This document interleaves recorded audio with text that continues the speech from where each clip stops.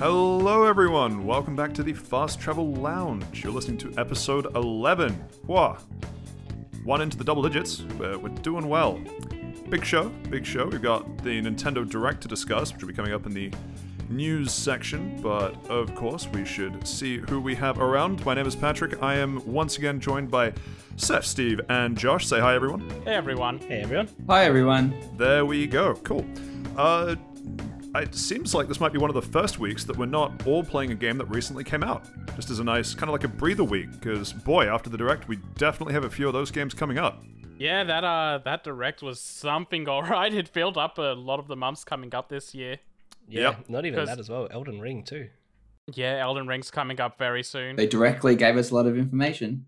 And the number of this game is now open for pre-order. Oh, my wallet is going to feel that pinch. First thing that I want to bring up, though, obviously, we are in the middle of the Winter Olympics held in Beijing. I know that you guys probably don't follow it too closely, but there is one story that I wanted to get your opinion on. So the idea of doping in Olympic sports is near and dear to my heart because I, as a proud Kiwi, had to sit back and watch as we got the silver medal back in what would have been the 2008 or 2012 Olympics due to the doping of a Belarusian athlete, I believe, in the shot put. And so Valerie Adams got the silver and then was promoted to gold when the investigation came out. The reason I bring it up is because when you think about shot putters, they're fairly burly, fairly big people. They, if you were to do performance-enhancing drugs, something like shot put would probably be the place to do it because you just stack muscle. But there's a story circulating about the Winter Olympics recently that I found very entertaining, in that the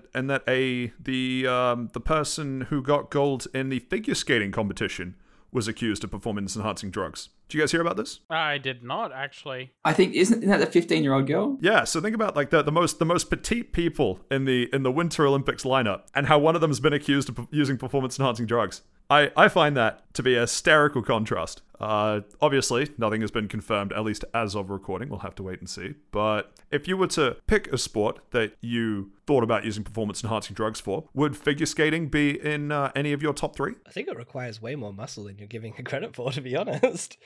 It wouldn't be in my top three, but I think it would be up there. I think it's because it's more dexterity as well that Pat's probably so confused by it. All I'm saying is if you had someone that had min-max strength and someone that had min-max dexterity and you put them both into a figure skating competition, I'd feel pretty safe putting money on the min-max on dexterity. Could be just me. Well, is it singles figure skating or doubles figure skating? Because that's a big difference. I believe this was singles. I'm not actually sure. I believe it was singles. And that it was a lovely 15-year-old Russian girl. If the reports are to be believed, which of course everything is alleged, there is an investigation ongoing, but it seems like quite a few places are reporting that. But I believe that was the singles. But no, I just found that rather interesting in the midst of everything else that we have going on. And of course, other thing worth bringing up, I know it's not related to gaming, but we got our first Winter Olympic gold medal. Well done, Zoe. Proud Kiwi moment. Getting the gold in snowboarding. Anyway, that concludes the Winter Olympics chat, but it's topical. Figured I'd bring it up. Hang on, I thought of something funny. I thought of a Stephen comment to make. Oh boy. I thought of something funny is always a good start. Thank you for announcing it so we can prep. Yeah. So they've got figure skating, right? Do you reckon they'll have like amiibo skating? Is that like in the Nintendo Olympics? The Nintendo Olympics, if you would. Right-click disconnect. I prefer Nendoroid skating. But those don't give me weird characters in Smash Brothers, do they? You're talking about Miis, though. Like amiibos. Not amiibos. Amiibos are figures. I guess. So it'd be like amiibo skating. You're reaching and it's not going anywhere. Maybe I should have stretched more and become more of like a figure skater then. Or a gymnast. Maybe you should have doped.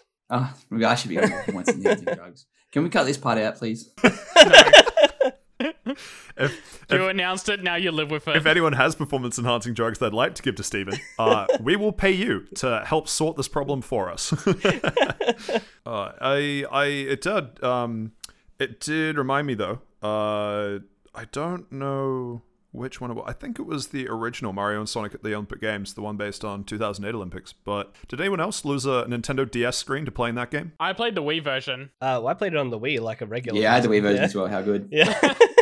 And I'm guessing using a Wii remote didn't destroy your screens at all? Not the screens. I destroyed so many nunchucks though. Those joysticks did not hold up when you were spinning them round and round and round. So it sounds like you guys obeyed the instructions and put the wrist strap on. Yeah, and I even had like the first wrist strap, the one that didn't like snap in. Yeah, the ones that they just sort of sat there. Yeah, they were terrible. So fucking dangerous. I didn't. I just had a good grip. Sounds like you are playing with fire, Seth. Do you guys remember the iToy? Yeah. Whoa, If you- man. okay, if you broke a screen by using an iToy, I don't know what to tell you. I mean, you had to use an iToy on the PlayStation 3 so you could use the PlayStation Move. Really? Yeah. Yeah, because it was tracking the light bulbs at the top of the Move controllers. Oh, wild. So there's this other invention called the Kinect, right? Is that still going good? Are people still using that? They are, but not for games. I heard the racing game was excellent. So good that you don't even have to play it yourself. You can start the race and then walk away, get a cup of coffee, come back, and you've won. The Kinect killed the Sonic Riders series, so I will forever hate it. Yeah, we don't talk about that. Or the I Fable talk series, about that. or the Dragon Ball Z Kinect game, or the Star Wars Kinect game. The Han Solo song will always live rent free in my head. Wasn't there it was like a Just Dance thing or something that Yeah, had... that's Yeah, where the that's Han it. Solo song Yeah. came from. God, that's right. Yeah, Man. that's a banger and a half. I should also, while I remember it, correct something that I said incorrectly on last week's show. When we were talking about the Doom soundtrack, I got a bit muddled between what it was that, already forgot. It's Mick Gordon? Please tell me it was Mick Gordon. Yeah, Mick Gordon. Saved it. I got a bit muddled between what it was that Mick Gordon was told he could and couldn't do with the Doom soundtrack. I was trying to make the connection that it was some sort of dubstep thing he was trying to make. It was actually just a lack of guitars that he was able to use. And so he initially complied and then slowly just added more and more guitars anyway. And we wound up with the Doom soundtrack. So apologies for everyone that listened to that and went, oh, he's so close but so wrong, because I have been in that position from both sides, and it is annoying. So hopefully that clears the air. I mean, you were fairly close anyway because you were kind of on the money with the whole dubstep versus metal thing. It's more about the instruments rather than the genre. Yeah. But also, his reasoning for doing that was that he said that guitars were like very influential to the original Doom's soundtrack, so he wanted to have them in the game anyway. It's just he had to go around the developers back to do it. And we are all better for it. So, what's been happening? Any crazy developments that you guys want to share? Any tech updates? Because that seems to be the main segment we've been doing before around the lounge. How's the computer, Josh? Is it working again? It seems to be working, but if I talk about it, then it will explode. So let's not do that. We don't want to make it angry. Don't give it any funny looks. But no, it's running. Nice, cool 38 degrees at the moment. So I had to get the other water cooler and change it, which I think I was talking about last week. But I changed it all, and to get like the refund for this one, I had to like cut the other one open, and like it's genuinely water cooling inside it. Like it's not like I thought it would be like a coolant or something, but it's literally just water, which surprised me. I genuinely thought it'd be coolant or something. But yeah. Oh, you just said it's just water. It's probably fine. I didn't taste it. I did. Computer juice. If it's just water, why don't you drink it? Yeah, it's just been in the running system. through my system for like It's the just been in better part of a system. year. Like, you'll be I'm not gonna drink it. you'll be never closer to your It's a system than you closed would by loop system. drinking their water. So, no, Give me no. that Gamer Girl PC water. What? You know what? If I still had it, I would jar it up and I'd send it to you, mate. But I don't. It's down the sink. Wait, is that the performance-enhancing drugs? Yeah, it's doping for e-gamers. Doping for e-gamers is just staying hydrated. Crazy. Or Shot of water every 40 minutes. or if you're a professional Smash player, a shower. Smash Oh. players don't shower. Yeah, that's why it's performance-enhancing. Ah, I see. You stand to be in the same room with them. Yeah. All right, so on to Round the Lounge then, I guess. Shall we start with Steve? What's your week looking like? What are you gonna bring to us for show and tell? For show and tell, I've been playing a bit of Control because that leaves Game Pass very soon, so I'm trying to squeeze that in, and that's put me right in direct control of that, if you would like the pun. I really don't, but I'll have to allow it. Continue. And Pokemon Legends Arceus as well. Well, sorry, what? And Pokemon? Legends Arceus. Oh, sorry, Legends : Arceus? Well, technically, I actually think it's Colon pronounced Arceus. Arceus now. But I'll bring up that discussion a bit later. Oh, okay. So Can't the wait colon's to learn actually- how to pronounce it. The colon's actually like a symbol. You don't pronounce it. Wait, the large or the small one? So they're both one. Like it's both Oh, one. man. Okay, because that packaging was not helping me figure out how to insert it in my house. Sorry, I can't do that joke.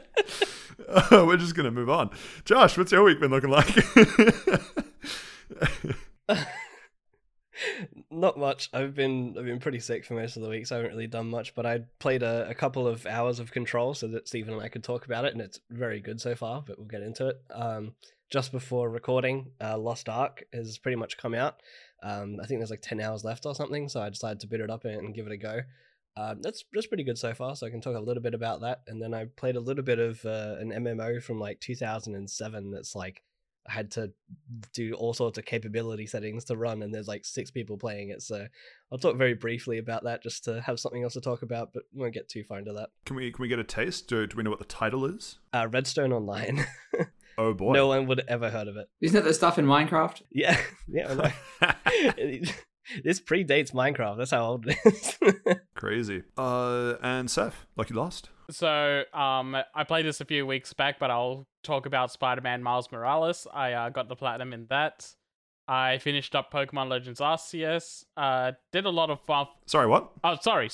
Pokemon Legends Arceus. Oh, okay. I thought they did a separate. That would have been crazy if they just had an entire other game. But Legend Arceus. Okay, yeah. Gotcha. You see, this is how they usually do the trade exclusives. So we got Pokemon Legends Arceus and Pokemon Legends Arceus. Yeah. Gotcha. Yeah. Wouldn't it just be What if they Pokemon just Legends : Yeah. Something, Excellent. something It's a about new beating a legendary. dead horse now, right, fellas? Nah, it's still funny to me. You made such a song and dance about it that it's like every time I have to reiterate it, I feel like you cringe a little inside, and I live for that feeling. I told you, Days edit that it we can out. get Stephen back for his jokes. It's the good day. You know, the funny thing about asking me to edit things out is that I'm the editor and I get to choose who does that. I should also say up front that speaking of just quickly jumping back to you feeling a bit sick, Josh, I had my COVID booster shot today, so if I randomly stop responding during recording this, that'll probably be why. Oh god. Here we go. Oh, see, I got mine next Wednesday, so watch out for next week's podcast. God, I need to get mine next week as well. Are you feeling faster? Gotta go fast. How's that 5G plus? Oh, it's pretty good. They finally switched from Windows to Linux. Took them long enough. I think it's an improvement, honestly. Yeah, they completely changed the kernel inside your brain. I can now hear color. It's pretty good. Going from the Switch to the Stream Deck. To round out my week as well, I also got together with my static group to play Final Fantasy 14, and I want to roll right into this. New York Times has owned Wordle for less than a day, and they already killed it. Okay, I guess we're rolling into that. You want to tell us a bit more about that, Seth? So it's not. It seems like it's about maybe 20% of players, maybe a bit less. But once the New York Times changed Wordle over to their servers, it just completely wiped certain people's statistics. In fact, while I'm on it now, if I refresh the page, it doesn't even save that I finished a word, so I can keep typing in today's word and keep going, oh, hey, look, I got it in one guess. That's really strange. Mine, I thought mine had wiped this morning, but when I opened it up, it had reset. It wasn't on hard mode, and it was in the light mode, but when I finished the word today, all my statistics were still there. So I got half a wipe, which is really strange. Yeah, it wiped me out as well. I'm on a 1-day streak now, as opposed to whatever the other streak was. I can't even get a 1-day streak because if I refresh the page, so I can get the new word for tomorrow, it'll just reset me back to 0. That's crazy. I guess they just kept the top 1,000 player scores then, because I mean my stats haven't been taken down at all. So I've still got my 32 streak, 100% win rate. Oh, yeah, I've got sorry, 300%. Sorry, didn't mean to flex too hard there, but You're not even the top in the 4 of us, mate. So calm down. Yeah, I was on a 27 or 29 win streak. If it wasn't for the fact that I was posting my results in Discord and also on Twitter, then I would have just given up on Wordle right here, right now. Yeah, well, it's funny a that you shame. say that, because in the group chat that of course we're all a part of, It's a group chat?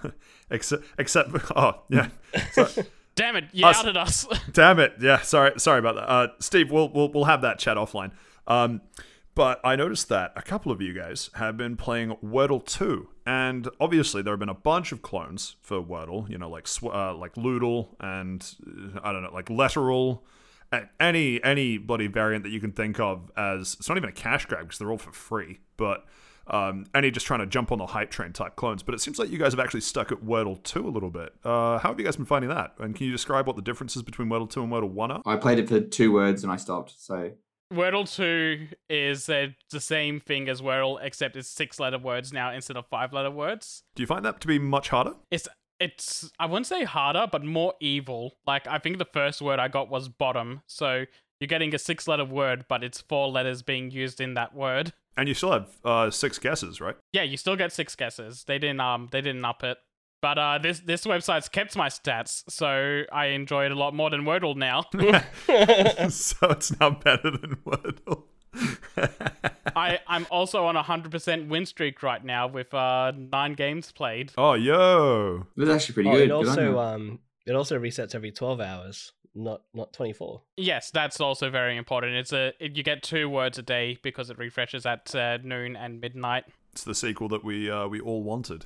I think not having it every day kind of kills it for me, to be honest. If it was once every 24 hours, I probably would have done it. But like twice a day is a commitment I'm not ready for. Fair enough. I know that before we recorded this, I actually ended up poking around trying to see if I could figure out where it was sending my info to and why my stats weren't some of those that were reset. And boy howdy, the amount of New York Times crap that's now being sent whenever you load Wordle, it's sad. It's sad to see the number of subscriber fields in the info that's being sent, so I'm expecting that Wordle 1 might be in for some changes soon. But hope I'm wrong, but I'm nervous. Do they know that you don't live in New York? So shouldn't they be sending like New Zealand time? All right, that silence is enough. A little bit too long for my liking, fellas, but It really had to sink in. One day you'll learn, and then this will all be worth it. I don't think Crazy so. thing is, I'm 2 hours ahead of you guys, and I still didn't see that coming. Even with the booster, you're not fast enough. I need to go back for a second one tomorrow. Seth, any other comments to talk about Wordle? Or okay, so I guess the one final thing. What could they do to get you to come back to Wordle? Reset my stats and don't make it a sub. Fair enough. What if they did paid DLC? Paid DLC. What would they even do? Add more words to the library? Yeah, add more words. Yeah. It'd be There's like 2,400 words. So. Yeah, it'd be like WordPass DLC. They'd come in like 8 waves and they'd charge you a fee, or you could get it for free with a New York Times subscription. I hate this so much. So you wouldn't be a DLC fan of is that? Because when it comes to that, I'm just going to pay for the flat DLC price instead of the sub. What about you, Josh and Steve? Same position, or I'll keep playing it until my stats die or the subscription comes in probably, and then I'll just stop. We'll find another puzzle game. I used to play a lot of Sudoku. Maybe I'll pick that back up. Well, if you get the subscription, there's also the New York Times Sudoku. And the crossword. Don't forget the New York Times crossword. But I could just do any other crossword or Sudoku for free. Like, I'll buy a book for like $1. Yeah, you can buy one of those. Could you imagine like pirating Wordle once it goes behind a paywall? Find it on like Pirate Bay. Black market Wordle. Because it came up, I quickly want to highlight that the New York Times actually did something funny with their crossword game, where the word that was going horizontal was the better of these two sci-fi shows or media, and both Star Wars and Star Trek fit the bill with the words that were going vertically across it. Ah, interesting. Oh, I see. Huh, that's kind of cool. Yeah, so you could fill in the words that were going vertically next to the Wars or Trek, and it would fill those letters in, and it would still be the right answer. That's strange. Firefly didn't fit, but it's clearly the better. Very interesting indeed. Yeah, we'll have to wait and see what happens with Wordle and the paywall. Yeah, it's gonna suck, 'cause it'll be a daily routine for a lot of people that will end up changing. If you had to give it a score out of 10, Seth, what would you give it? It is after New York Times ruined it for me, it is now a 3 out of 10. Ooh. What was it before? It was like a 10 out of 10 because it was really fun and engaging to do every morning. And the graphics were still better than Pokemon Legends Colon Arceus. They were, which isn't a very high bar to be fair. Must be an N64 game. Yeah. N64. Man, N64, that's kind of generous. I didn't even put it down to PS1. Anti-aliasing on N64 ROM. There you go. Pokemon Legends Arceus. You're just actually playing an XD Gale of Darkness remake and you didn't know. No, that's a good game. Let's talk about that. You know what? Put it on the docket for us and I'll play it. Yeah, I'll play it if we. There's a ROM hack called Pokemon XG, and the XG stands for Next Generation. Everyone go play it. Like Star Trek. What's a Star Trek? What's a Star Trek? Is that the worst of the two sci-fi series? Yes. Do we have any Trekkies? Write in if you're a Trekkie. Quick poll. Write in Klingon. So I guess we're done with the Wordle chat. Totally fine. Seth, what else was on your list? You wanna chat Final Fantasy or chat Spodeman? I'll go Final Fantasy first because I feel like that'll be the shorter of the two. Fair enough. Still a good game. Still a very good game. Excellent. So Spider-Man. Fuck you, Pat. I'm talking about Final Fantasy. So this past weekend, I got together with my static group to play through some older content, but we're unsyncing some level 80 content, which was the last expansion. Even at max level, where you're level 90 and going into these level 80 fights, you still got to pay attention to mechanics and try not to die. It'd help if I talked about what we actually went into. We did Eden 4 Savage, which is a fight against a new version of Titan, which Josh would know is a Realm Reborn boss fight as well. Very early game. I know there's a new version of Titan. Here we go. Yeah, don't worry, it's not that big of a spoiler because it's side content. So this new version has the arena is split into 4x4 grids, and you have to pay attention to those grids because you get two different debuffs during the fight. You'll either get a yellow marker over your head or an orange marker. An orange marker means that everyone has to stack together on top of that, and yellow markers is everyone has to spread out on separate grids. And if you get that wrong, you're dead. Is that only in Savage? That's only in the Savage version, yeah. Okay, I would hate to queue for that. My god. Yeah, no, I do not queue for Savage stuff. I only play Savage stuff with my static. Also, we did 11 clears of that because every clear is a guaranteed mount drop. So it took us about an hour to learn how to do the fight, and then after we learnt it, we just ran through it so many times to make sure that everyone got the mount, and we didn't have to do it again. And now we're planning to do that again this weekend, but with the updated Shiva fight. Oh, now I know there's an updated Shiva fight. Oh, here we go. You know what? Updated all of the original ones in Realm Reborn then, I guess. They did, but I won't spoil the one that I think is really, really cool. Ravana. He's having okay, so he might spoil the one that's really, really cool. Yeah. Got it. The one that's really, really cool. So now I know there's a really, really cool one. Oh. You know what? 14 has a lot of really, really cool stuff. No, it does. It's a good game. Yeah, but yeah, that fight was really intense. It's even with the 4x4 grid, you gotta be spatially aware of everything that's going on in the fight.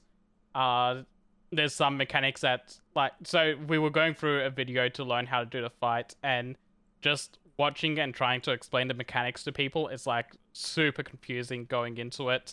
And you just kind of have to die to the mechanic 2 or 3 times before you really understand what's going on. How does that feel fair though? It feels like you just have to die until you get it. You don't if you get it fast enough. But how long does it take you to do this before you get there and you die, then you have to redo it? Each run is a clear run is 10 minutes. Oh, it's nothing. Okay, I thought you put in 40 minutes only to be all right, well, you weren't good enough, boys. Restart. Nah. No, so that's OG WoW stuff instead. Yeah, so it's the way we handle it is slowly going up. So oh hey, we survived 2 minutes into the fight. Let's take a little breather, talk about what happened. Then oh hey, we pushed into the 5-minute mark. Look at us go. I love the idea that you're going to get out of 5 minutes in this boss fight, and you're going to have someone that you just call coach. He's just some old guy you have around that he just comes over with a clipboard, and he just kind of tells you the play. And you're like, all right, so you were close, but we need more synergy and other buzzwords. And then at the end of it, when you finally beat him, you just have this giant vat of I don't know, Gatorade, whatever the hell they use at sports, and you just dump it over the old guy. Is that kind of how this goes? You can dodge a wrench, you can dodge a mechanic. You see, our old guy named Coach is just Rama, and we're going to have to fight him later. Named Brahma. Oh god. Does something wrong, immediately shocked by lightning. Yeah. Oh man, updated drama is also very cool. Final Fantasy jokes here. Steph's not gonna get it. I mean, not Steph. Steven's not gonna get it. It'll come to Xbox, and I can talk about it in 12 months. In 12 months. It's been out for like 10 years. Any day now, right next to Temtem. Yeah, right next to it's the Can we same get a launch Temtem window. update, please? But yeah, the reason we did this 11 times, by the way, is because the mounts that you get from this is like the first free 4-person mount in the game. So, well, not the first free one, but the last one was an event one where you got the car from Final Fantasy 15. Yeah, I was going to say the last you say the last 4-person mount. Is it you're describing a car? Yeah. It's it was literally the car from Final Fantasy 15 as a mount in the game, and you could have 4 players in there. Yo, Mwah, fantastic. That's great. Except this one's actually useful. Yeah, this one's actually useful because you can take off, not crash into the side of the mountain, and get a game over. You don't have to watch it drive for 15 minutes and go, wow, look at this gameplay. But then you can put on like the soundtrack from the first couple of Final Fantasies, and then you're vibing Yeah, with but the I boys. can do that and play a good game and play the first Final Fantasy, so why would I play 15? I can do that while playing Final Fantasy 14. Exactly. But you can't play Final Fantasy 14 on an Xbox. That sounds like a you problem. Yeah, one day. The Regalia mount was only during specific moments when the 15 event was running. They ran it twice now, like once for the original time and once as a replay before Endwalker came out. And so this Titan fight is the only way you can get another 4-person mount at the moment that isn't paid currency. Is it a car? It actually is, yeah. Oh, that's sick. It's Titan like car would be it's awesome. it's a hovering just a hovermobile really. I want a hoverboard mount. That'd be awesome. That'd also be really sick. Also, before we did the Titan mount, we also did treasure maps, which is just every week you can get for free a treasure map from doing your weeklies across the game. And so we just round up everyone from the static, do that for a little bit, and just run through those, try and make some money off them.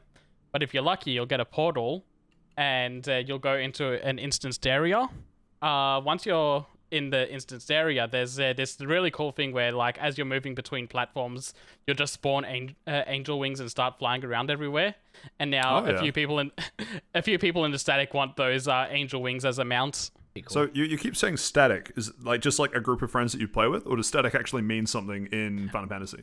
Static is just a group of friends that you play with, but in MMO terms, it's like this group of people that get together to do content together. Static means it doesn't change. Yeah. Basically. Thanks, Josh. I'll be sure to come to you with other random, very obvious words that I need help with in the future. Cheers. Like Kanga. Man. Still haven't used that as an opening word for Wordle, but man, what a No, good... I need to. I use it as an opening word for the Australian Wordle. I did it on shit. Didn't help me at all.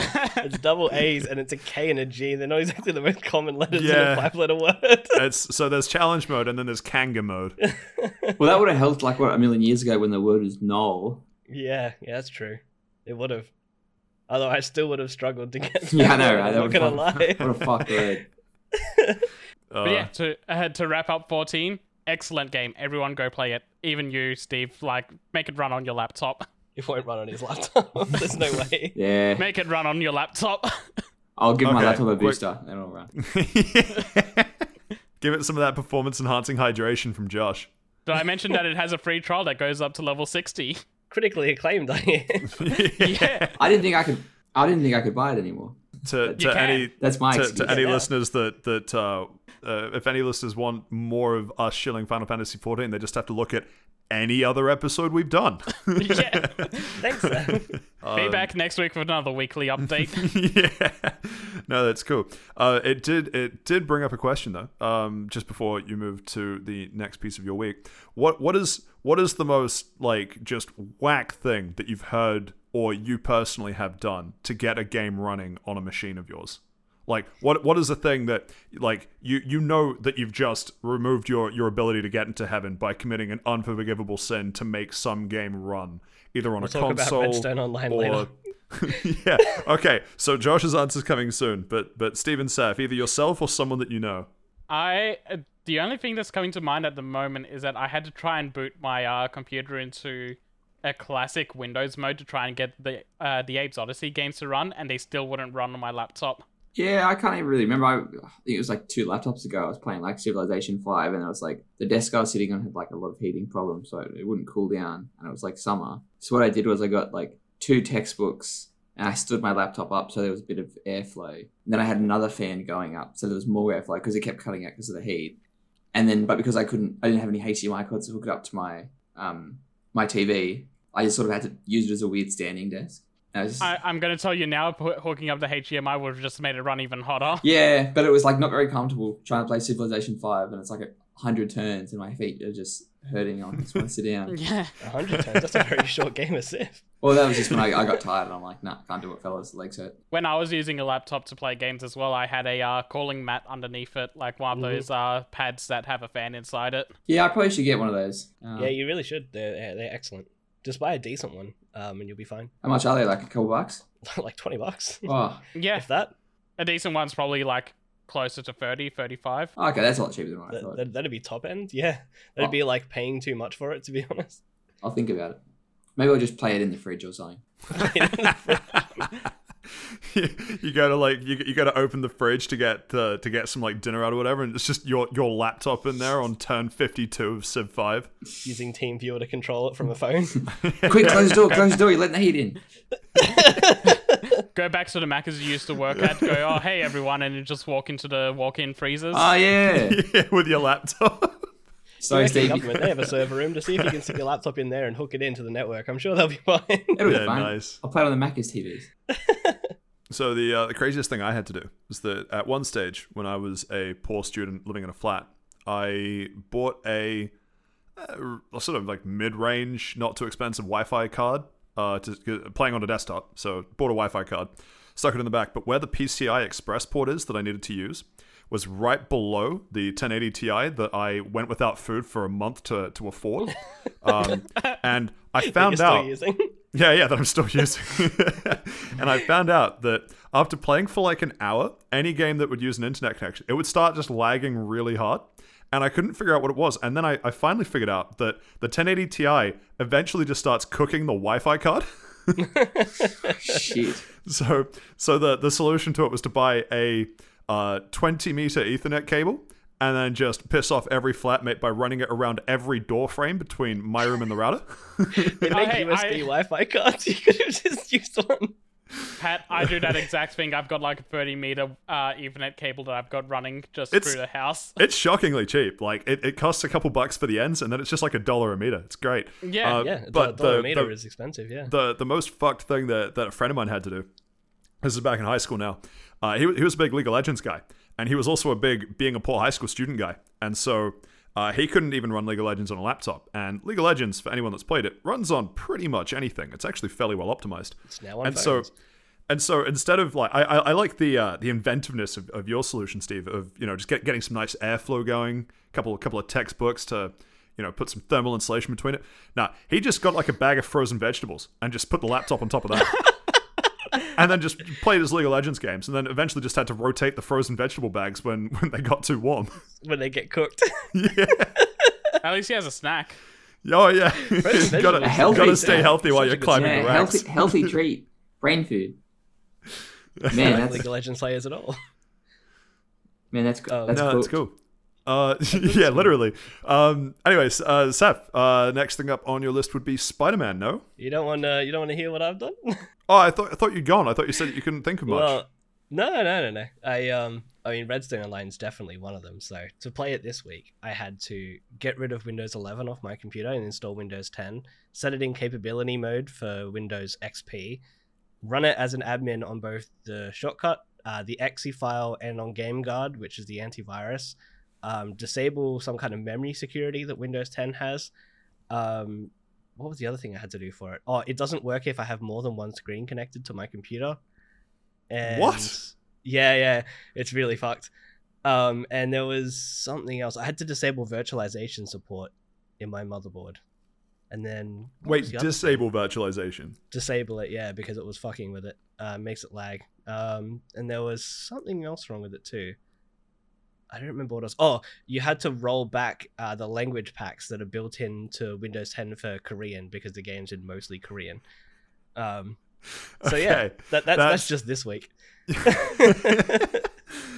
Oh man, do you want to expand on any of those points now, or touch them when it comes to you chatting about it later? No, we'll just chat about it later. But I wanted to bring that up while we were in there, and then I guess I obviously had some very interesting setups when I was building my first PC, and including like drilling my own holes in a case to mount a cooler that I thought would fit that didn't fit. Oh, see, I just did the opposite. I reasoned very rationally that why would I spend $100 on a case when I could just leave all the computer parts on the floor? Oh, see, I've built computers like that and left them running like that for ages. There was a post I saw, because I'm in like a lot of tech groups on Facebook earlier today, where the guys like show us your setups, and the guy's like opening a drawer, and it's just a computer running, just all the parts sitting in a drawer with the cables running everywhere all over each other and everything. And I was like, oh my god. I think my favorite one of those is that someone's just put everything against a wall and like made a wall decoration out of their computer parts that are running all the time. Some of those were like real bare caseless setups. Like there's a common one of like, putting it in like a glass top desk and stuff. Like some of them, if you do it right, looks really cool. But if you do like, there's a photo you can find of XQC's setup like while he was like, while he was being a big Twitch streamer. I think he's upgraded his computer since, but just the most like, it's just like, I don't even know how to describe it. It's like a pile of computer components. If that, like whatever mental image you have of a pile of computer components, it's that running a setup that he was streaming on Twitch with. It was something else. There was a very famous picture, which I'll bring up before we move on, of this guy basically disassembled his laptop. And he put it inside a pizza box with the grease and cheese all over it. Like put the motherboard in there, attached the screen with like cable ties to the top of the pizza box and stuff. And he's like, "Look, now it's more portable and it gets more cooling." And they're like, "What do you mean?" And he posted it on some like image thread. It might have been 4chan or something, but it was going around the internet for ages. And he did it so that he could like point fans at it so it would stay cool, so he could play games. Oh, it's excellent. If it works, it works. Yeah, it works. Yeah, fantastic. Right. Any other comments to that, Josh, or shall we throw it back to Spider-Man? Spider-Man away, Seth. Okay, so the first Spider-Man game on PS4, I really love. It's like a 9 out of 10 for me. And Miles Morales is like kind of a mix in quality of being better in some areas and worse in others. Starting off, it's a much shorter game, which I don't mind. I actually kind of hope that more developers do this between major games where they do like a smaller projects. That's definitely them testing grounds with some game design elements, but also just to put something out cheaper that like isn't going to break them in the terms of development time and budget. But in cases where this is better, I think they made the combat in this a lot more interesting. The first Spider-Man game is focused around basically Peter's just abilities of like his acrobatic abilities and some of his gadgets, while with Miles, because he has these Venom abilities, and yeah, Venom is kind of a dumb name when there's a villain named Venom in this series. So they're unrelated. Yeah, they're unrelated. The Venom for Miles is bioelectricity abilities, and it's named that. The game makes a pretty funny joke in that they call it Venom because it stings. That's dumb. Why would they do that? Yeah, that's dumb. I hate that. The game's... You're right, that was a funny joke. Ha ha ha ha. It's a very Steve Core joke, but it landed No, when I played the game. You've got in the notes to blame Michael Bendis. Where is he so I can kick him in the ribs? They've been bending the jokes too much. Michael Bendis is the comic writer that named it this ability Venom when Miles Morales was doing his original comic run debut. So yeah, blame him for the very bad name. The game was just making a joke at the name's expense. But yeah, all these Venom abilities like really highlight the combat and elevate it in a really fun way. So you get things that you got just a regular Venom punch ability that just stuns people, but you also have things like dive bombing at enemies, doing good massive ground pounds and launching them higher into the air, and just weaving these into the combat is a lot of fun. That's cool. They also improved the swinging animations. So, Peter in the PS4 game, he's been at this for like 6 to 8 years, I think. So he's very refined. His animations are all like very like it shows that he's minimal. He's straight to the point. He knows what he's doing, and he's very good at what he does. He's efficient, you mean? Yeah, efficient. That's the good word to use. You're welcome. Meanwhile, Miles, he's been at this for like 6 months, and he's a lot more showboaty, but also clumsy in some aspects. So he'll do things where he's like spinning around, and then as he's swinging while spinning, he just keeps that spin going while trying to make it look like he's doing it on purpose and being cool. But also something that I love when they let you do this is that if you hold the trick buttons while you're landing, instead of like making it a nice land, because you're trying to hold onto it, he'll just eat shit and base plant the ground. Perfect. That sounds pretty cool. Yeah. And all the new trick animations are fantastic as well, and there's different variations for them. They also kind of made it Tony Hawkish, where chaining things will give different tricks. So they vastly improved the trick system in this game. Do you have to find the five? Do you have to find the 5 skate letters around New York? No, but there are some swinging missions where you have to try and beat Peter's time across different racetracks. Every time you say Peter, I think Peter Griffin. Are there hidden tapes? I feel like hidden tapes would actually be a Spider-Man thing. Not hidden tapes, but like hidden backpacks. Just another name for it. Take it, I guess. Yeah. Yeah, just a different name. Collect all the feathers, right? Backpacks are just tapes you can't play. What, you put the tapes... wait, you put tapes in the backpack. God, actually, speaking of backpacks for the game though, there's a blah blah blah. There's a costume you get in New Game Plus. Leaving that in. Yeah, leaving that. There's a costume you get in New Game Plus that is just Miles' regular Spider-Man costume, but he's wearing a really downtrodden hoodie and a backpack. But inside the backpack is a cat also named Spider-Man wearing a spider mask. And what? And while you do these special takedown animations, every now and then the cat will jump out and join you in beating up enemies, making this game the coveted 5 out of 7. Amazing. So it's like Nugget from Thingy. If you are holding a trick and you have the cat in the backpack, if you eat shit, what happens to the cat? The cat's just in the bag, fine. Oh, thank God. It's not like that Walking Dead game where you have to like kill that dog at the start. I restarted that game and tried every single fucking possible way. Oh my God. That broke me, that game. So how does it compare to Spider-Man the movie, the game? You mean the game based on the movie based on the game? Are we talking about Spider-Man 1, Spider-Man 2, Spider-Man 3, The Amazing Spider-Man, or The Amazing Spider-Man 2? Spider-Man like 2000 movie. 2003. The 2000 game? This is way better than that. I don't know, man. It was pretty great. That was made by Treyarch, you know. Spider-Man 3 on the PS3 was actually a really good game. I played it on the PS2, and apparently the PS2 version has cut content that wasn't in the PS3 version. Interesting. PS2 superior console, confirmed. But yeah, I really liked the Spider-Man 3 game as well, and apparently a lot of people hated that one. Interesting. Because it was something really simple, but it was like you use R2 to shoot with your right hand, with your right arm, L2 to shoot with your left arm, and then if you put both, you do like the double swing. It was real simple. It was real simple, but it was just a nice touch. And the whole day-night thing, like, yeah, the graphics nowadays probably look like shit, but like at the time you're like, wow, this is so cool. You know, I'm Yeah, Pokemon Gen 2 did it better, you know, did it first. What a shit game. Yeah, no, actually, because this is based on Miles Morales, please tell me they have a soundtrack anywhere in the same ballpark as Into the Spider-Verse. I don't know if it'd be in the same ballpark, but it's got like the same like R&B tunes to it that are really fantastic. Oh, nice. It better be, because Into the Spider-Verse is a fantastic soundtrack. It is. It's such a good movie too. I absolutely adore that movie. Yep. Seth would know this, but I was like, I don't want to watch any superhero movies, right? And then one day, I don't remember why, Into the Spider-Verse came on, and I just kind of watched it while I was sitting at my parents' house.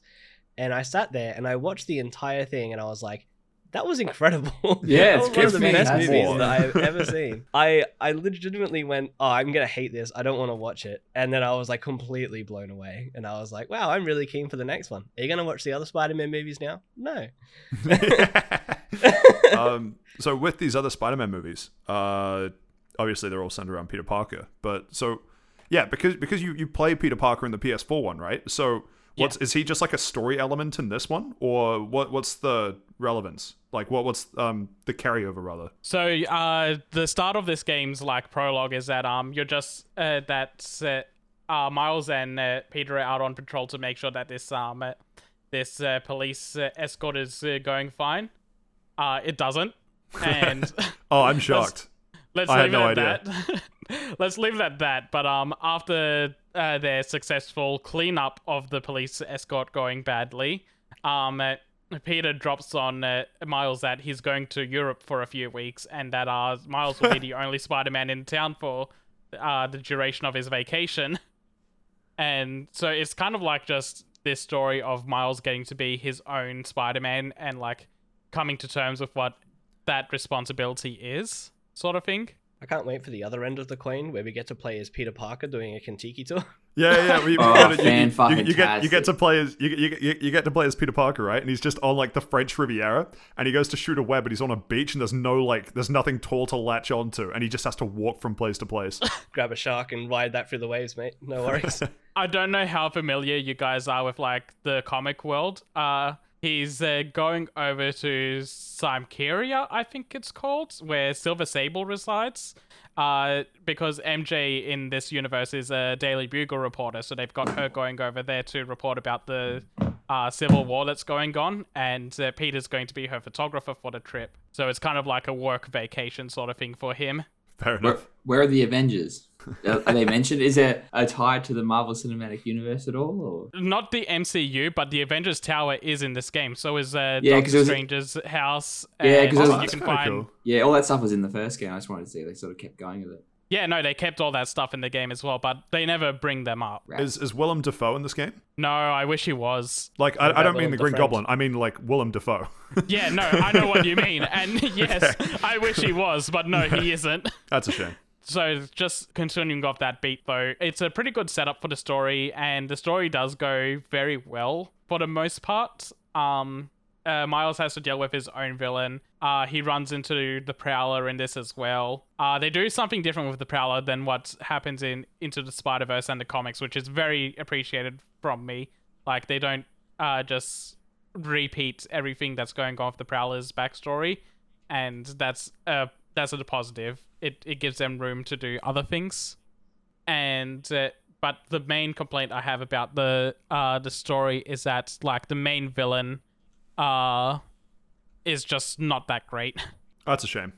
What was the letdown? Just like not fleshed out enough, or they're fleshed out fine. It's that their motives aren't questionable. Their motives are fine, but a lot of their actions throughout the last act of the game is very stupid.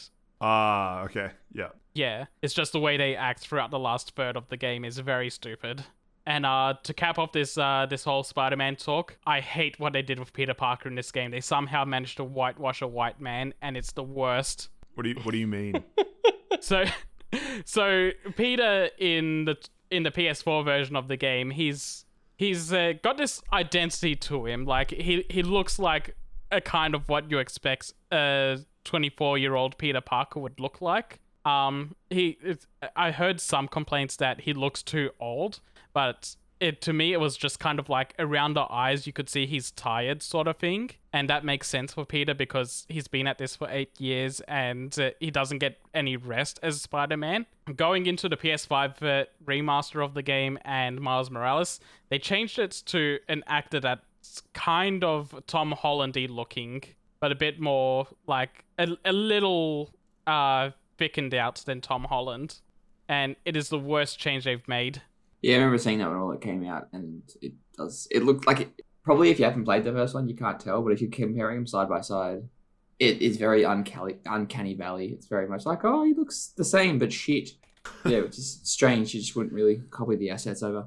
Yeah, I don't know what they were doing changing the face. It was such a bad idea. And I don't think anyone likes it.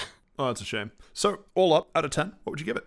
This I would give like a 6 because of the story holding it back and because of some technical issues I ran into with the game. it's fun enough where I can give it a above average score. Fair enough. How much does it cost? Where can people get it? I don't know how much it costs at the moment, but I think I grabbed it for like $60, which is Whew. pretty cheap for this game, because I think it usually goes for around $80, $90, which And so is the kind 6 of out of fair. 10. So the 6 out of 10 is based on you buying it for $60. Nah. The price doesn't factor into this at all. Right. Fair enough. And PlayStation I mean, the dude exclusive, was right? going to pay like $80 for Dragon Ball Breakers, so you can't really trust Yeah, his I was opinion. waiting for someone to comment on that. Miles Morales good. is on PS4 and PS5. I should add that I played this on PS5, and it ran pretty great on that. That's cool. Thank you, Seth, for that. I also note that you have finished Legends: Arceus. Do you want to give us a quick 2-minute update? So this one's going to be kind of weird because we're going to be doing like the separate Arceus chat. But do you want to give like any follow-ups to the closing thoughts you had on it from last week? Not really. I don't think my stance on the game has changed all that much since last week. Okay, fair enough. Yeah, I hit the ending at 1 o'clock in the morning today, and then went to sleep and touched a post game a little bit for an hour after work. And now here we are. Yeah, and now here we are recording this. Cool. All right. Thank you to Seth for that. Shall we, because I'm looking at how things have organized here. So both Josh and Steve have played a bit of Control. So Control will be the main one that we talk about. That's fine. Shall we touch on the other things that Josh has in his list first and then end with some Control chat? Does that sound good? I love it. Yeah, sounds good. Josh? I haven't really got to play this much this week, like I was saying. I will touch very briefly on Redstone Online just because I've been playing it for the better part of like 14 years on and off. I don't recommend anyone plays it. It's completely dead. It's out of date, but it is a 2D MMO. It's Korean. and you need it to has commit like black magic in order to get it to run on a computer. Yeah, pretty much. Yeah, unless you want to run like literally Windows XP. It doesn't even run in a virtual machine running Windows XP. Its requirements are something like, I think it's like 512 megabytes of RAM, like 5 gig hard drive space, and I think it's like a Pentium Core 2 Duo. Christ. So it's a very old game. And 5 gigs yeah, of space seems like a lot for 2007. Well, it's 5 gig now that it's been updated for the last like 10 years. Okay, yeah. It was a 1.3 gig installed on my original machine. I remember because it was a 500 meg exe file to download. Surprised it And I didn't come on remember a I had to disc. download it over several weeks. On a disc, no, it's just a Korean game. It's like it's barely translated. Like you'll do something and it'll be like, "Hey, go to the northeast of this map and you'll find this guy." And I'm like, "Oh look, he's at the southwest." It's very bad. I just wanted to bring it up so that if anyone by any chance happens to have played it, let us know. Come play. But what made you get into Probably will it? stop playing it, but It seems like what something. made me get into yeah, it? it seems So like a weird thing to sort of get into spur of the moment. when I was as in what made me get into it now or originally? Let's go with now. Both. Oh, Let's go with okay. now. Oh, both, now. yeah. Fine. I had nothing to play. It's a very simple game. Like I can pick it up, right click on something, watch my guy attack it, and then come back in a minute and go, yeah, cool, it's dead now. Right click on Minute? the next enemy, and it's a grind. You grind all the way up to level 1200 roughly. And some of those levels take hours, right? And I've done that and then rebirth, so there's like a prestige system kind of 3 times over the years. Wouldn't, and I'm on my way this be again. like, 1200. Wouldn't Granada and- Espada be like an updated? Because Granada Espada's got like a similar kind of thing, hasn't it? Based on was it no? A couple other mutual friends played a lot of Granada Espada. I don't tried think to you were play one of Granada those. Spada. I hated it. Okay, much. Yeah. Never mind then. Yeah, I tried. It was, I'll go it's put that okay, but- opinion back in the closet. Fuck. No, it's to be fair, I'd played it again. Like if I'd picked up Redstone now, I'd be like, what is this? Yeah. But Granada Espada was the same. I picked it up like 10 years afterwards, and I was like, I can't play this. I didn't have the nostalgia for it. Yeah. So is it Um, nostalgia that gives you the drive to play it again now recently? Yeah, absolutely. That and they released it on Steam a couple of years back, and I was like, oh, maybe there's like an updated player base. Maybe some people that I know will still be playing it, because it was always a small enough community of about a couple of thousand people total around the world that played on the Western servers. and some of them still play, but not many do. It's small enough now that the entire game community has made a Discord server and abandoned the official forums. The Discord server is not very active. There's about, and I'll tell you how many people are in it. There is there are several thousand people that now play this game, and there they are still won't be friends with me.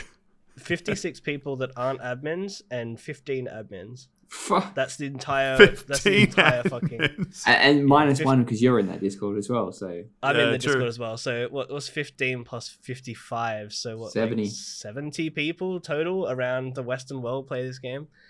hey, Oh, it should be on an endangered species list. that's a raiding party. Yeah, it's it's pretty crazy. I was amazed the servers were still running, to be honest. But yeah, it's like pretty dedicated community. But yeah, So what's the game like? You said that you went and right clicked, and that's all cool. But like, what are the gameplay hooks that you enjoy about it? What is it that you do that you enjoy other than just crave the sweet nostalgia serotonin? so the reason I played it originally, to explain it, was that in 2007ish when I started playing this game, I couldn't play WoW, which all my friends were playing, because I couldn't pay for the subscription because I was like 12. So you found WoW at home. So no, well, so that's effectively what I did with a game called Guild Wars, and then I played that to death, way before Guild Wars 2 was. Yeah, and then you play the second one. And no, I didn't. I play feel the like second I've one, heard a lot of people just scream out in agony as you called Guild Wars the WoW at home. I mean, Guild Wars 1 was an amazing game, but it wasn't a good fun game. It was excellent for its time. Guild Wars 2 is probably worse in my opinion because it's very different to Guild Wars 1, but they're very different games to what WoW would be. So anyway, a friend of mine said, here's Redstone Online, this is a free game, come give it a go. And I played it. They played it for about a day, and I've played it ever since. And Fuck the you, I'm reason gonna I finish liked it. so much was well, I actually finished the main quest. This is my latest pickup. I only just finished the main quest of the story, which is crazy, and it was not worth the payoff. There was no payoff. And it So was how many badly hours? translated. How many hours do you reckon you put into this game over the years in total? Within the tens of thousands, like literally. At least. How did this not come up when we had the what's the longest, like what are your most highest playtime games chat from like 3 episodes ago? I don't know. It didn't occur to me. It's probably embarrassed. But it would be literally in the tens of thousands. Like I bought laptops very specifically to run this. I built my first PC to run it on, and it was like running a Core 2 Duo at the time. I bought a graphics card so that I could play it. It was my first ever like PC build. And yeah, it doesn't really run on anything anymore. So I just now love have that it's to like make it run. like you from a couple episodes ago was like, oh man, yeah, I've got like 2,000 hours in Dota. Yeah, man, that's such a time investment. Meanwhile, just Sleeper, multiple tens of thousands of hours, like Chad over there, just lying in the darkness, ready to strike. Is well, the Chad to be yeah. playing more than 10,000 hours, or is this like a touch grass moment? It's definitely a touch grass moment. Like it's all I did after school for like literally years was play this, and you know, at the top point, so at the peak of like the game, because they keep moving publishers as well, like server hosts. So they hosted it on this one called like OG Planet for a couple of years, and then they moved it back to the original Korean developer now because no one wants to pay for the rights to publish it anymore. But like there was like, yeah, a couple of thousand people maybe playing it, and I was in like the top guild, so it was all I did like every day after school. It was either that or Dota. That's the only 2 games I played for like 5 years. And yeah, I just come back to it and throw a couple of 100 hours into it every couple of years, I guess, ever since. But yeah, no, I wouldn't recommend anyone play it, but it's fun. Sounds like you interesting need. history to Sounds talk like you about. need people to play it, so you can get. Sounds like other a new people. people to play so the servers stay up. Yeah. Oh, I was actually like, I'm at the point where I'm like, man, like, because the soundtrack for it is incredible. It's some of the most atmospheric like music I've ever heard in a game, and it's just some random game. But I was like at the point where I'm like, well, how can I like reverse engineer this to create my own public server in case it ever goes down, so I can host it and play. I can tweak EXP values and stuff. Because the only real bad part about it is like once you Is get the to a pay-to-win certain system? level. Well, there is a pay to win system now, but like it was just, yeah, you would get to a certain level, like 600 or even 900, depending on when you were playing the game, where it would take you literal days of killing the exact same monster to level up once. So it was. So you get to it was pretty actually grindy. play out the Make Love Not Warcraft arc. Yeah, effectively. Yeah, like you would kill something and you would get like maybe 0.05% of a level, and then you'd have to keep like grinding and killing it and killing it and killing it. And yeah, you have a huge variety of skills for every class, and then you can press X to transform into like if you're a magician, you transform into like a werewolf. So you get like a completely different subset of skills and stuff, which made the combat really interesting. But it's like 2D top-down Diablo-esque kind of thing where you drop loot and they have like various gear attachments and item levels and whatnot. And those kind of grind factors always hooked me in, to be honest. So played that for way too long. No, it's cool that you got something that you can return to and just play again as if you were playing it for the first time without it being part of some wider like remaster or re-release or something. To have a game that you just after a while just pick up again and be like, yeah, I just want to play this for a couple hundred hours. It's kind of touch grassy, but also kind of cool. Yeah. What would you? So you said you wouldn't recommend it, but what would you give it out of 10? In 2007, I would have given it like an 8 or a 9. Now, I'd still probably give it a 5. If it ran correctly on modern systems, like if the devs actually cared enough to update it, it would still be like a 7. Maybe it's their type of way of trying, like being like, take the hint, like it's. Well, they tried to do a Redstone too. Then they cancelled it to do a phone game because that was all the rage, 10 years ago. So they did that, put it out a phone game, released it in Korea, and everyone went, "Why would I play this if I can play it on PC on a fully realized game?" Don't you guys have phones? Yeah, that was literally just that you don't have phones, and yeah, they canned it. And now, funny enough, everyone in that Discord server is playing Lost Ark. That's the other game I've been playing this week as of today. That's a good segue. Talk about that. Sick segue. I'll be honest, sick segue. I am curious though, if there is some absolute psychopath out there that listens to this and go, "Oh, actually, I want to give that a go," and I have a spare XP machine lying around unused. Where would they get Redstone? You can go to redstoneonline.com. I think it's redstone-online.com and download it from there. But is it available for Xbox? Sign in. No, only get PC fucked, Steve. and. That's it. Yeah, we've lost X-Pros. We've lost. If you have Windows 11, it won't run at all because GameGuard doesn't run on Windows 11, which is the anti-cheat. So, GG. Fair enough. No, it's cool. Just had to get that info in there. So, Lost Ark. Tell us about that. Yeah, so Lost Ark has been almost on and off development, I think, since 2013. It's another Amazon Games MMO that they've now just dropped. By the time this podcast release, it will be completely free to play. Dropped as in released or dropped as in stopped? No. I guess they've done both, haven't they? No, they've released it now. It's been in like semi-public beta, like timed betas for the last couple of months on and off. And the pay, so that you can buy the game with like a pre-pack, and you get to play for 3 days before everyone else. That's available now at the time of recording. And in about 8 hours, I think it actually goes completely free to play. So it's top-down kind of think Diablo mixed with Path of Exile, kind of mixed with Final Fantasy 14. Like it's very story-based, but it's still top-down looter shooter kind of thing, where you have skills. You have from I think Q to R, and then A to F, which is actually very similar to Redstone, on abilities, and you get a skill tree, and you can level it up. And you basically pick one of 5 classes at the start. I think it's a warrior, an assassin, a sorceress, and I think it's a monk or something like that. I don't remember what the exact wording was, but it was like a monk female and a monk male. And I think there was a gunslinger male as well. But no gunslinger female? There's the gunslinger female. So the gunslinger is like the subclass. I can't remember exactly what they called them. Maybe just gun person, I don't know.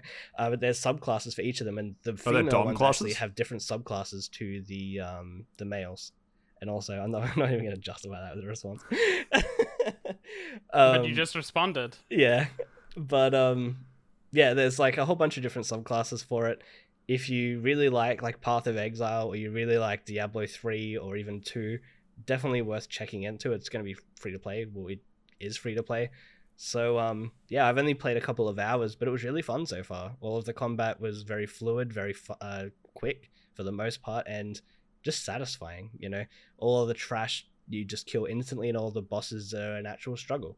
So, no, it's that's a pretty good really mix. Fun. Yeah, no, I'd recommend it for sure for the time I've played for it so far. For a free-to-play game, I mean, you can never really say, don't play this. Like, it's never not worth giving a shot because you might like it. And if people wanted to check it out, where would they find it? I think it's just available on Steam. I'd have to double check, but I'm pretty sure it's just available on Steam. So if you want to pick it up, free to play by the time this is out, and yeah, see you online. That's cool. Shall we get into Control? Yeah, and I guess we'll just move into Control, which, Steve, you probably haven't spoken as much as the other two at this point. You want to take point on opening the Control chat? So, Josh, how was Control? Pat, why did you give him this power? Funny you should Don't speak worry, about powers, we can edit them out later. Don't worry. You know what? You're right. I can. I just get a lot of silence. You guys like agreeing with me and laughing. I actually like that one, Stephen. I'd give it like a Thank solid you. 4. Out of 5. So anyway, Control. So essentially, Control came out in 2019 from the same people that made Alan Wake. If Remedy anybody's Entertainment. played Alan Wake, well, hopefully not Alan sleeping. So, Josh, how is You're, Control? you're trying too hard now, buddy. You got Okay, one win with Josh, and now you're pushing it. I got cocky. So It flew How too many close to hours the in are sun. so essentially the basic. Wait. Before you start, how many hours in are you? I'm just finished chapter 4. I think I'm thinking about 4 or 5 hours in. Okay, no spoilers. Well, we can just talk about the gameplay then. Well, We can talk about gameplay. how far are you into it? Then? I've played probably the first couple of hours. So I got the telekinesis power and I just did like the water and the power. And that's about it. Oh, you Should played- I just leave for this section? Because I do plan on playing Control myself at some point. Nah, No, we won't do spoilers. we but won't spoil it. We'll You just get a I actually don't think I don't remember, because I've finished Control. I haven't played the DLC, which I plan to at some point eventually, but I finished it, and I don't think knowing much about the powers spoils a huge no. amount. I mean, it's all shown in the trailer. or in the achievement list yeah. as well. Yeah, or in the You achievement. guys have list, been yeah. looking at that, right? I haven't actually looked at the achievement list yet. But Very, I've very seen doable. it. Very doable. I'd like to hear that. Yeah. So anyway, the basic premise is you're taking over. You're this girl named Jessie. And you are Scarlet Witch, yes. Yeah, essentially, and God damn she's and you've gone into the I can't remember The oldest house. Yeah, the the- oldest house, which is under the Bureau of Control or whatever they're called, Yeah, the Bureau of Control, yeah. and they sort of investigate like anomalies and sort of the supernatural that sort of fall within like objects of power is what they call it. So it's pretty much like books or TVs or microwaves or kitchen sinks that essentially have weird spirit powers. It's pretty weird, to be honest. I think to give a good example of an object of power, one of them that I saw, which I thought was really cool, was one of the floppy disks that had like Russian nuke codes on it or something like that. Yeah. The FBI got in power on their hands of, and that was one of the ones that you get very, very, very early on in the game. That gives you the power of telekinesis. And it shows like the guy like in this little video that you can watch like launching stuff with this object of power, and you're like, oh, that's really cool. So there's like a little backstory to all of the objects as well, which is awesome. Yeah, and Yeah, sorry, go on. it does set the scene very well because there are collectibles. You can't like cough or go into a room without buying 2 or 3 snippets of paper or a tape recording or a TV show that explores a bit of the story and the world and what the old house is and what the FBC are actually doing. So, for instance, with that floppy disk example, as you walk into it, there's like 3 pieces of paper that sort of explain, we thought this was going to end the Cold War because it was going to just end the world. But then it turns out it's an object of power. So we had to smuggle it out through one of our spies because it couldn't be used as a nuke because it was it was an object of power essentially. So it is very much sort of tells a story throughout the collectibles you can pick up, as well as the sort of scene that sets as well, because when you're walking into that room, there's a bunch of like computer terminals, and the floppy disk itself is behind like a case, and you can sort of, the way things are set up, it can obviously be seen that it's like being studied or being looked at or something like that. So even though there's no one explaining it to you, and there are sort of snippets of pages, the environment itself does tell the story, which is pretty good. Yeah, that was a big Alan Wake It thing was, as well. yeah. Yeah, and the more I play it, the more I think, because when did I play Alan Wake? Like 2014 or something, 2015. And I don't think I Okay. appreciated it, the sort of intimate storytelling from that. Like, because Alan Wake is walking around with a torch, shining lights in the darkness, and you're sort of That getting is weirder and weirder. You're not completely sure. oversimplifying it, but yeah. Well, that's how I took it, because when I played it, I was like, 18, 19, I didn't really care much for that type of thing. If I wasn't shooting someone, I didn't care. Like, if I wasn't saving the world from an imminent threat, I didn't care. But with Control, maybe because I've matured or my tastes have matured, or maybe because I'm just sort of sitting the time looking around, and I'll take a bit more time as I enter a room to sort of do a sweep of the room to be like, all right, what collectibles can I get that will lead to achievements, as well as sort of inform me about what went on in this room or what else is happening on. So in the oldest house, because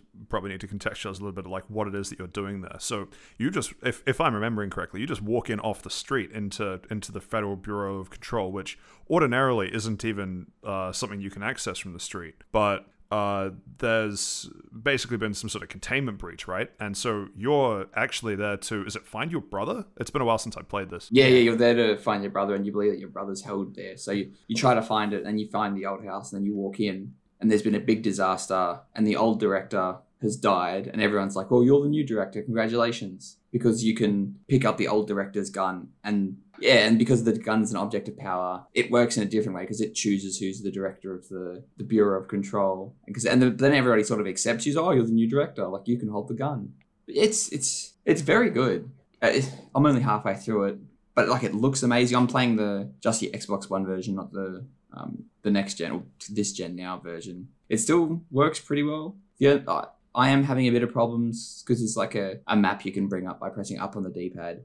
And if I use a quick resume feature on the Xbox, it doesn't load the map, or it takes like about 2 minutes to load in. And because There's a few games I've had that problem with on Xbox, actually.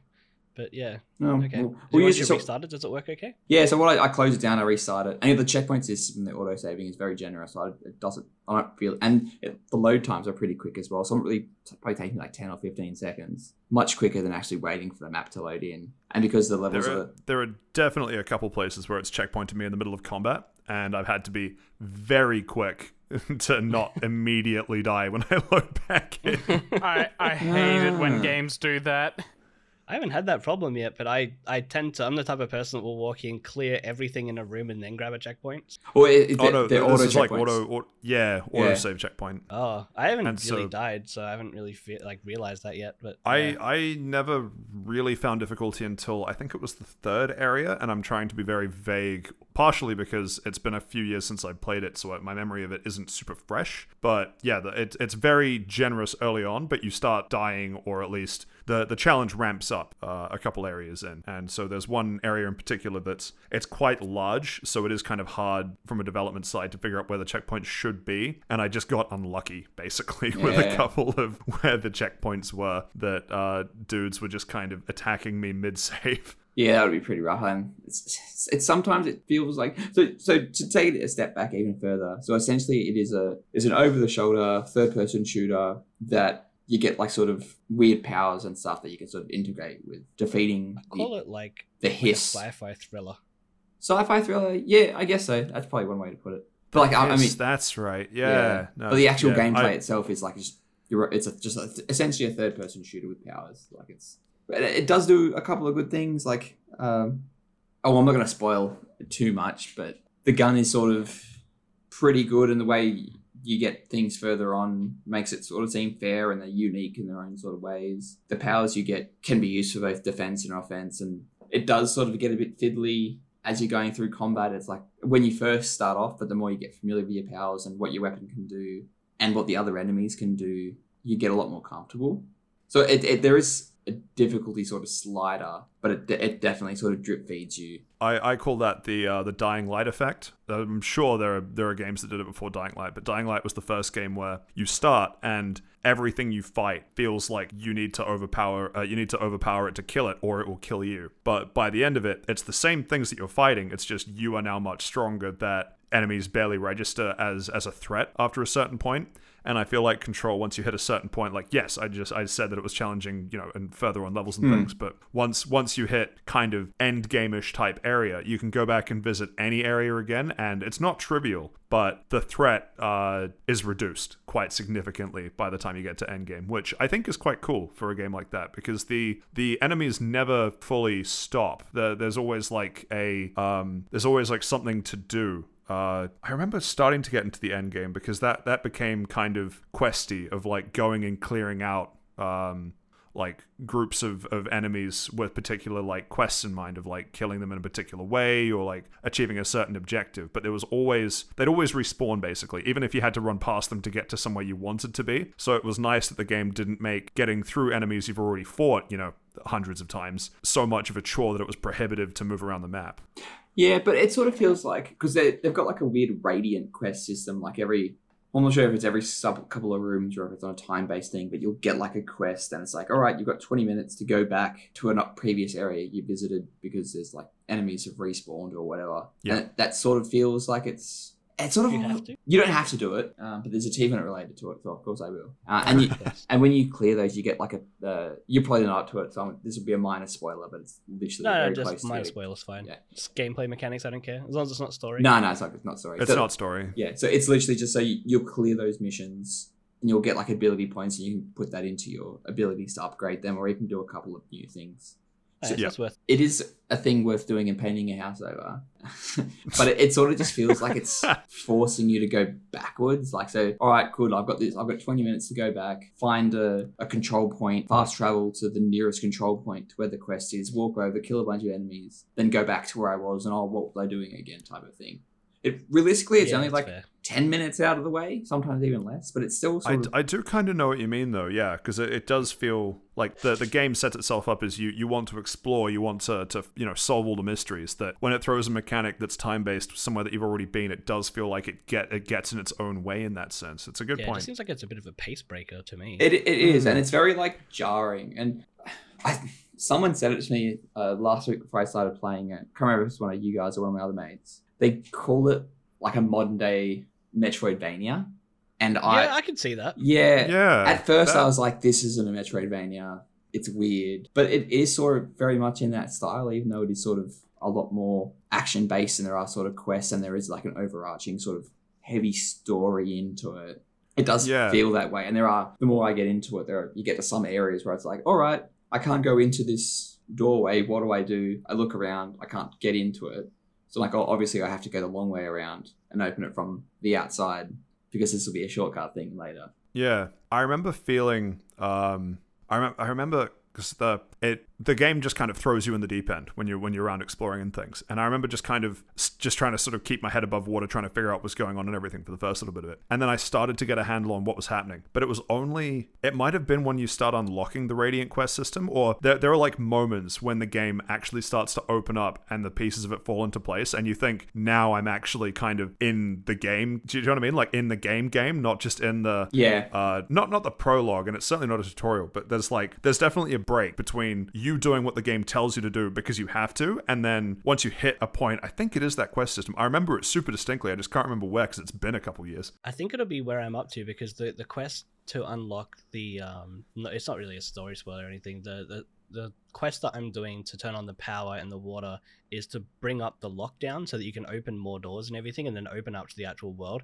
Everything till now has been almost tutorially. I've walked into a room and it's gone, hey, here's this system, here's how you can use it. Walk to the next room, hey, here's this system, here's how you can use it. And then it's like sort of moved on. So I think once you lift this lockdown, it's probably where the game actually opens up and begins. It was definitely around there, yeah.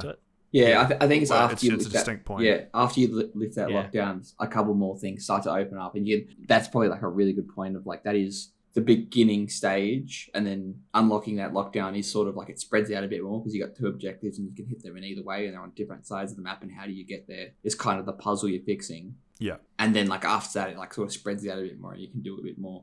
That feeling you guys are describing of like this very specific part of the game where it feels like, okay, the training wheels are coming off and you kind of just get thrown into the deep end for just kind of exploring and trying to get to grips with the game. I kind of had that similar experience with Hollow Knight.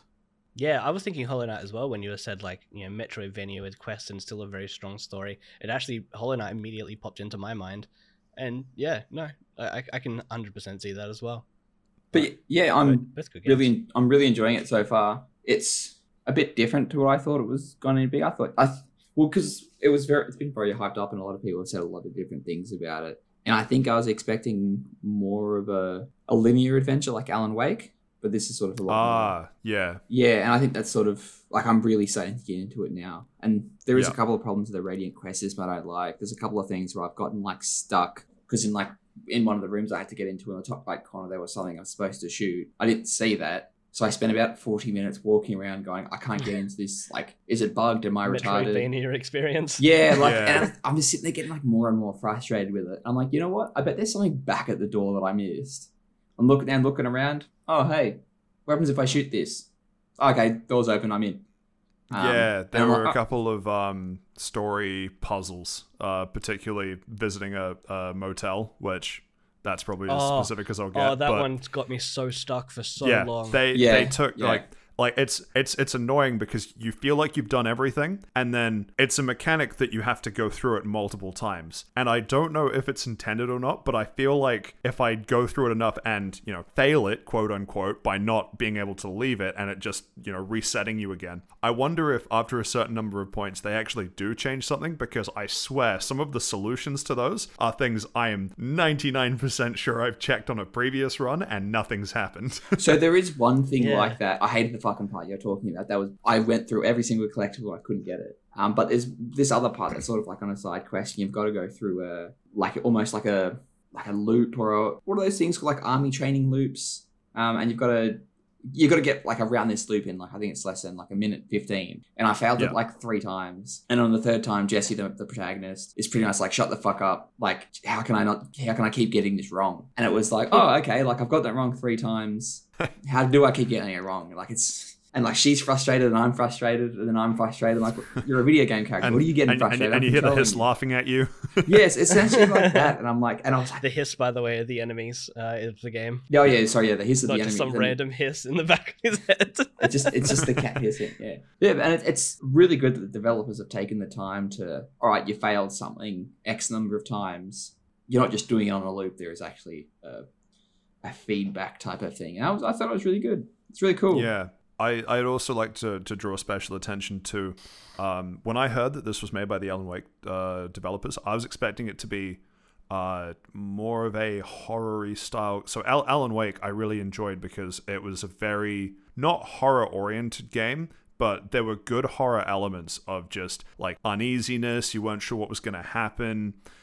Some of the storytelling mechanics from Alan Wake were really good, with like you would read pages that would foreshadow events that were going to happen and you just didn't know when. I consider those to be horror elements because they are kind of like what, to me, makes a good horror film. And so when I played through Control, I had a lot of those similar moments which felt really good, but I also want to especially shout out just the overall feeling of uneasiness, and there wouldn't be any moment that I could think of that was a horror thing, that was a thriller thing, that was a jump scare, but just you never felt super comfortable unless you were at a control point that you had just cleared and you knew was safe. You were always just slightly on edge walking around the map, which I really enjoyed as a player, which really sort of added to the whole atmosphere of like the whole thing about The Oldest House is that it's described really well as it's a building that just doesn't make sense. Like from the outside it looks to be certain dimensions, but as soon as you go inside it's just bigger than the dimensions would look from the outside. And so it's a TARDIS.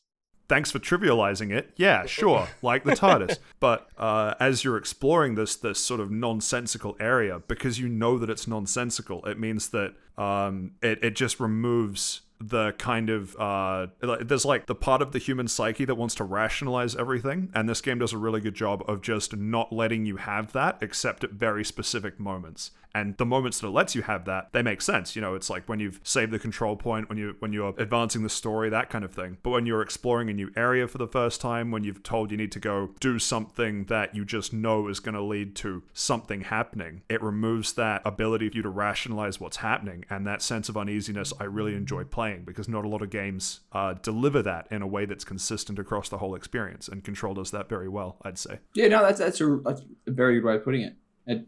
Yeah, I don't really think I've got anything more to add. That's a really good way of summing up my thoughts about it as well. Yeah, I would say very much the same. I went into it comparing it to Alan Wake as well. I definitely thought it would be far more linear, even though I'm only a couple of hours in. It's definitely not linear. And like just like what Patrick said, the uneasiness throughout the whole thing was very good. So, like so far, there was one part where there was just blood trails leading to a door that I had to go through for the story, right? And I was just uneasy walking in there because, yeah, it doesn't take much for you to take quite a lot of damage. So I imagine it would be very, very easy to die. The only real reason I haven't is because I've been playing quite carefully, and just it's obviously the start of the game and I'm abusing my powers, which are one-shotting most things. As the game goes through, I think it would be quite interesting to see how it progresses. But like just the storytelling mechanics in general that Remedy do is just always amazing. So keen to keep playing. Yeah, I think it leaves on the 18th, so I've got like 7 days left, or I'll have to buy it. So no, I'll probably buy it anyway, to be honest. For the DLC, it's the 15th.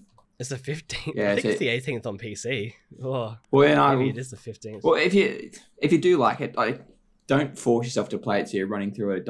It's not one of those games that you'll do yourself lose a lot disservice by rushing it. Yeah, you'll to do yourself a be honest, disservice. I think it was free on Epic Games at one point. So it was. I got it anyway. Yeah, probably. But yeah.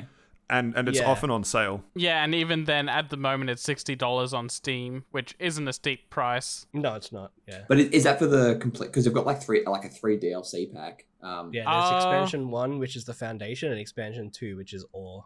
It says Ultimate Edition, which is $60. Yeah, so that'd be all of it. Yeah, because I've heard very good things about the DLC. Yeah, I stopped it just because at the time when I was playing it, it made sense to just stop at the end of the game. But at some point, maybe after chatting about this, it's made me reminisce about how much I enjoyed it. But I'll have to jump back in and get the DLC done at some point.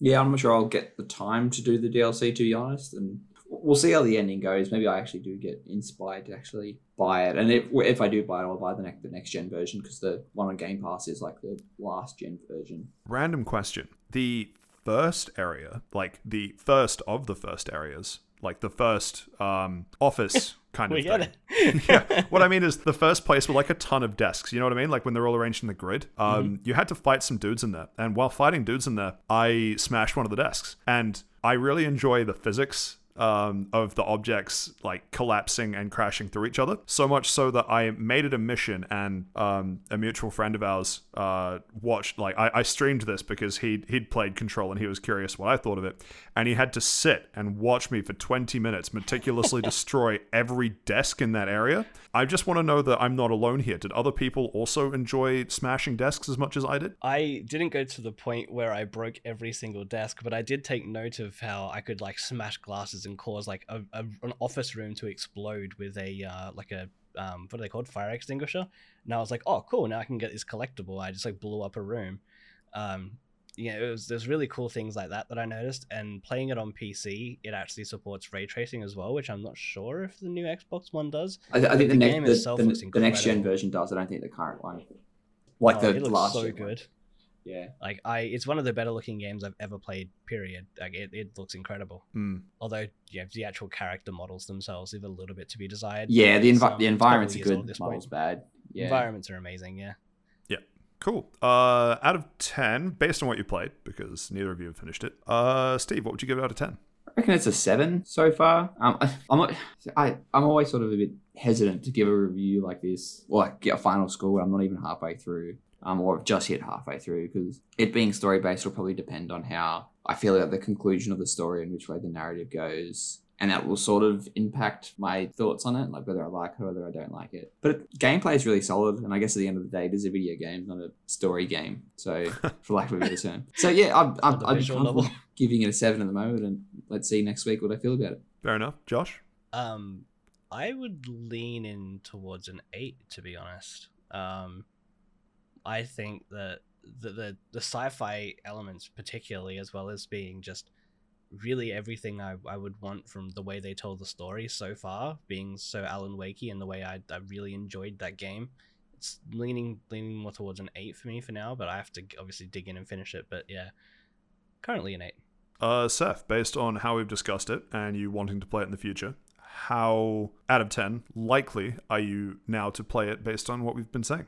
0 out of 10. Sorry, guys, you killed it for me. I was afraid he might say that. Josh takes. Dude. Josh take. Yeah. It's because of Josh that I am now at a 0 out of 10. What did I say? What didn't you say? That you enjoyed it. That was the red flag. Yeah, if I enjoy a game, you know it's bad. But no, yeah, it's just one of those things where it's been in the back of my mind for so long that I'll do it someday. I just keep forgetting about it when I do actually see it. Yeah. But yeah, I'll get to it at some point, and then I can do a follow-up after you guys and say, oh yeah, I did it. I think the exact same thing you guys did. 10 out of 10. Remember back in episode 11 when we talked all about Control? Yeah, I agree with all of that. 10 out of 10. Episode 30. Yeah. Gotta shill our backlog somehow. The reunion tour 40 years from now.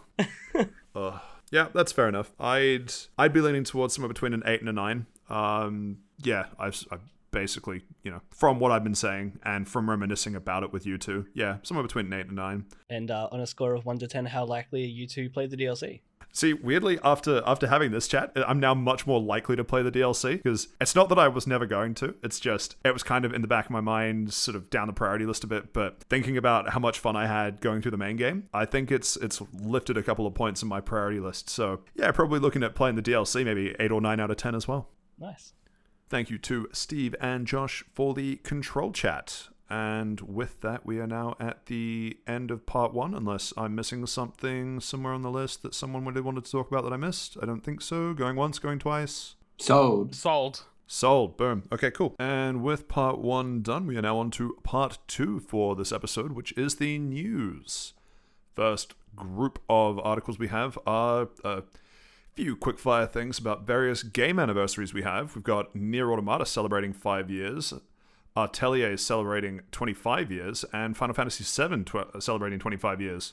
Seth, which of these do you want to hit first? Let's hit Nier first. I'm just going to quickly plow through these. Nier Automata is on its 5th anniversary. Happy birthday.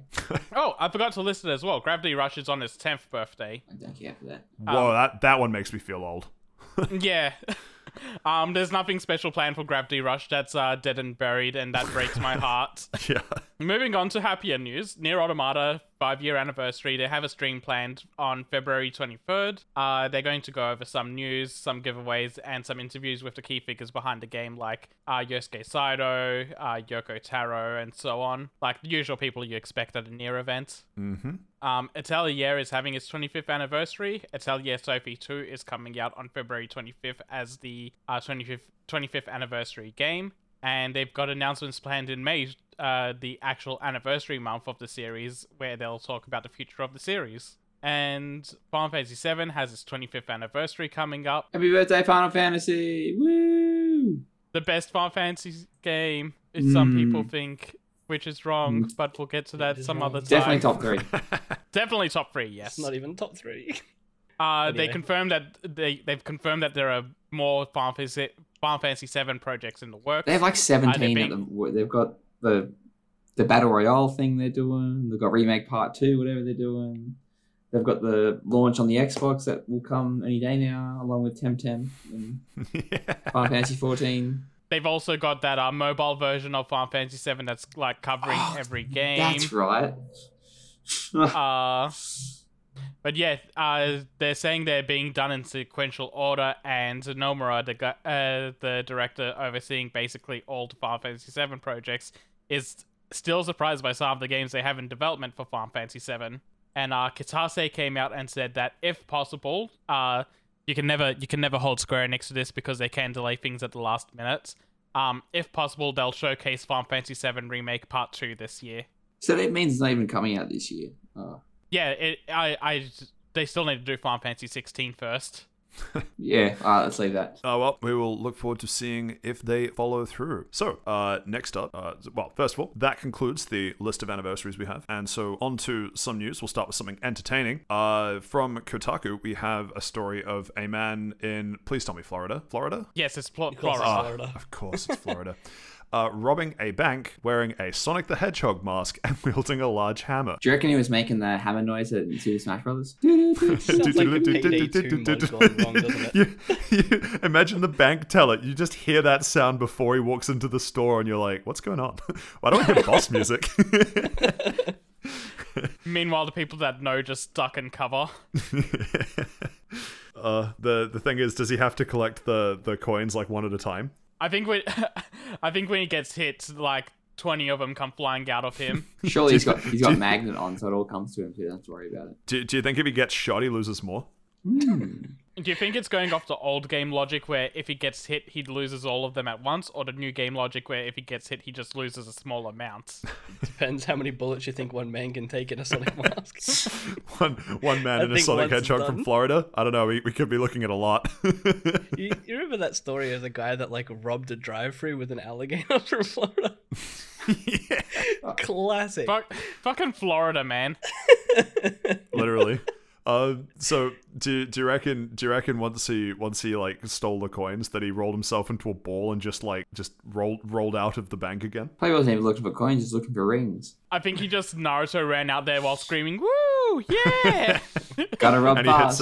he hits an oversized red like spring and then just goes launching off a ramp.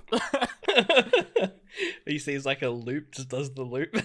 It's Florida. I believe there's loop-de-loops there.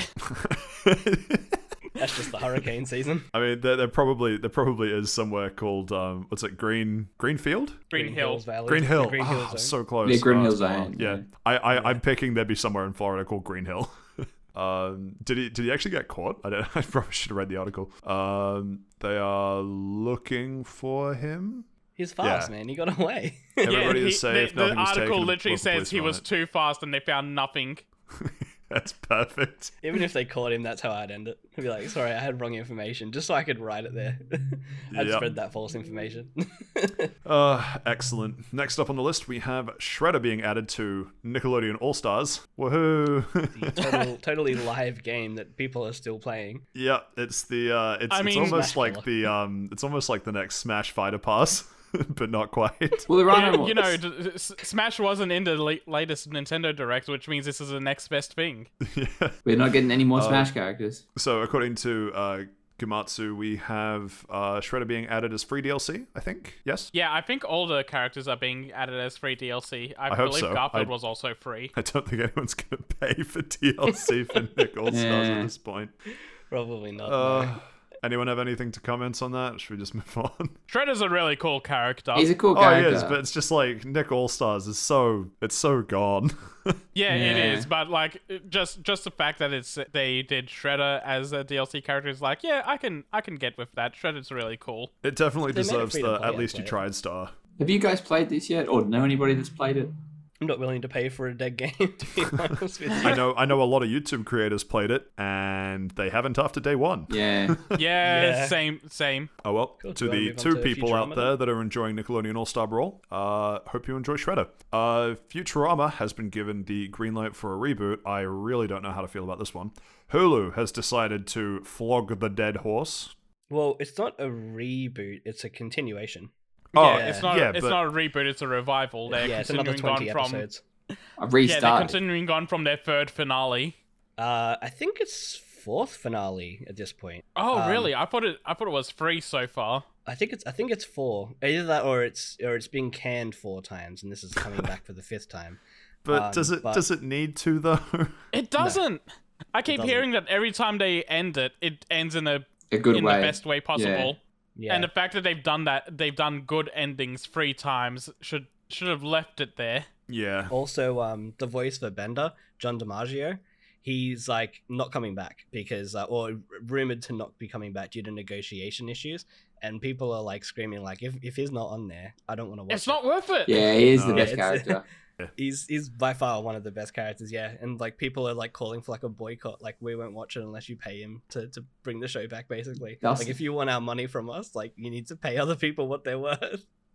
So yeah, John's got him Yeah. by the balls on this one.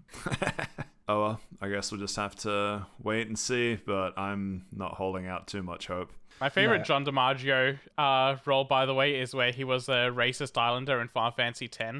Of course he Riku, was. isn't Is it? he? Riku. Yeah, he's Waka. Oh, Is Waka, Waka? that's right. Is he really? Yeah. I played it Yeah. in Japanese, so I had no idea. Oh my god. It's you were really just good. talking about the Al Bhed stuff earlier today, but yeah, let's not get into that character. And Albert is always bad. The only good Al Bhed is a Dead dead Al Al Bhed. Bhed. Yeah. Fucking hell. Just think of the Albed dying as a happy little fireworks. Man, if you tried to put that character in a game these days, people would be like, "What the hell?" And rightly so. I remember I played it because I played Final Fantasy X like I don't know 6-7 months ago, and I was like, "What is this character?" But anyway, we can move on. Yeah, we'll just have to wait and see on that one, I think. Next up on the list, we have Jak and Daxter film/TV show possibly being in the works, and this is by the director of the not quite released but soon to be released Uncharted movie. Am I right on that? Yeah, and Tom Holland has also talked about wanting to do a Jak and Daxter movie as well around the same time frame this came out. Interesting coincidence. Oh no, what's the incredible line? Coincidence? I think not.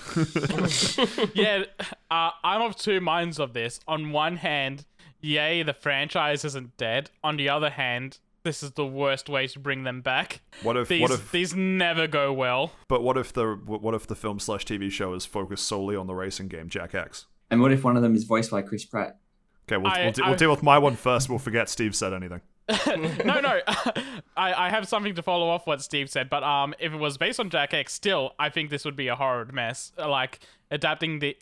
Tom Holland specifically said he wanted to adapt it into live action, which would be horrible. Yuck. It'd have to be something animated.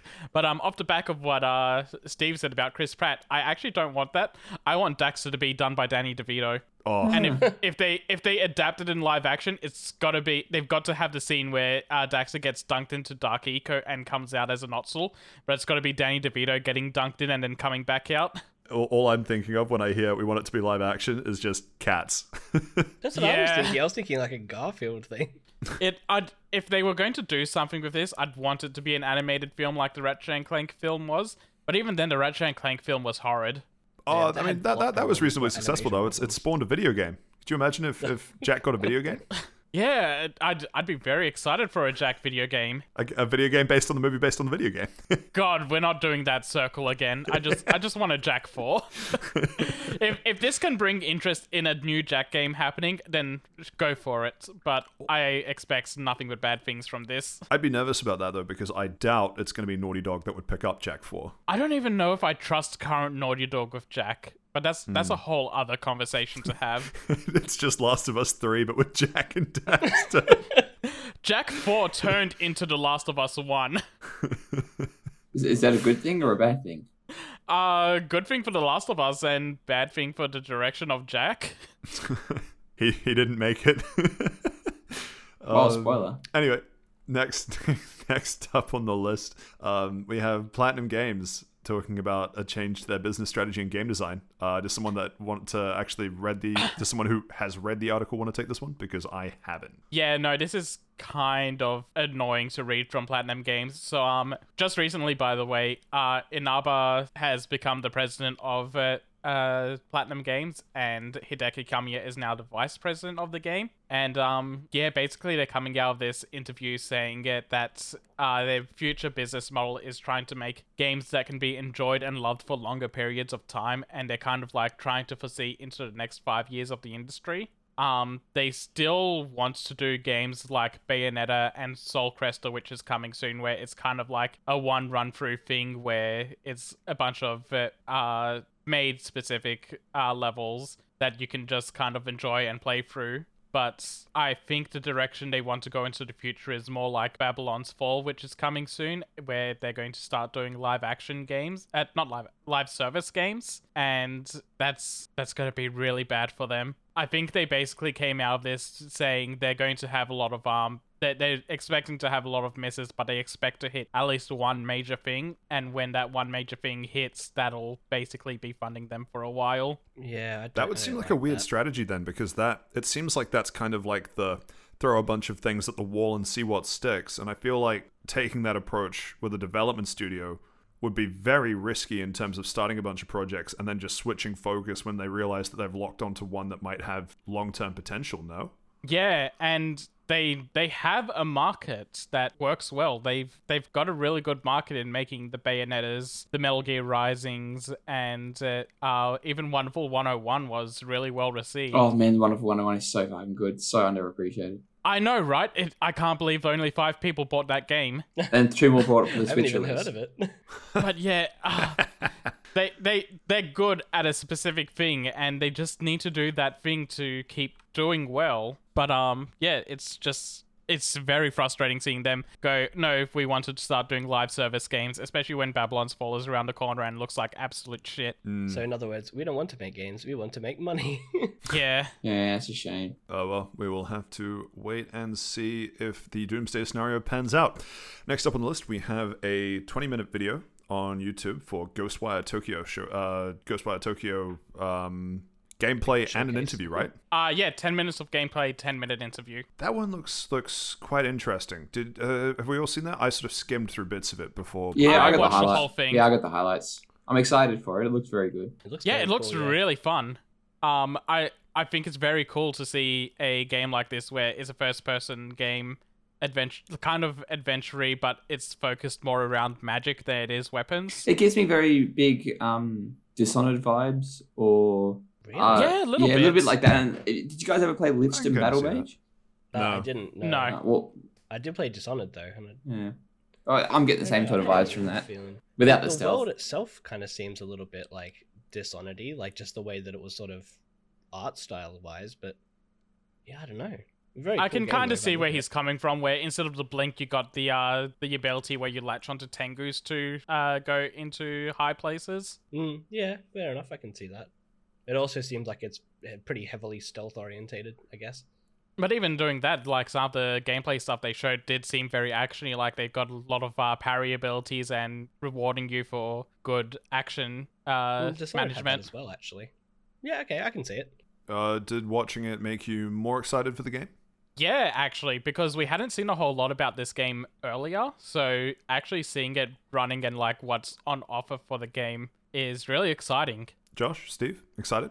Yeah, Yeah. I really like the premise of it. We were saying earlier, it's very like yokai, it's like Japanese spirits, like usually evil. But it's really cool. I think the art style of it by far is the most interesting part of it. And they did a very good recreation of Tokyo as well. Yeah, no, I'm keen for it. I'll have to keep a closer eye on it, but yeah, I'll probably end up picking it up.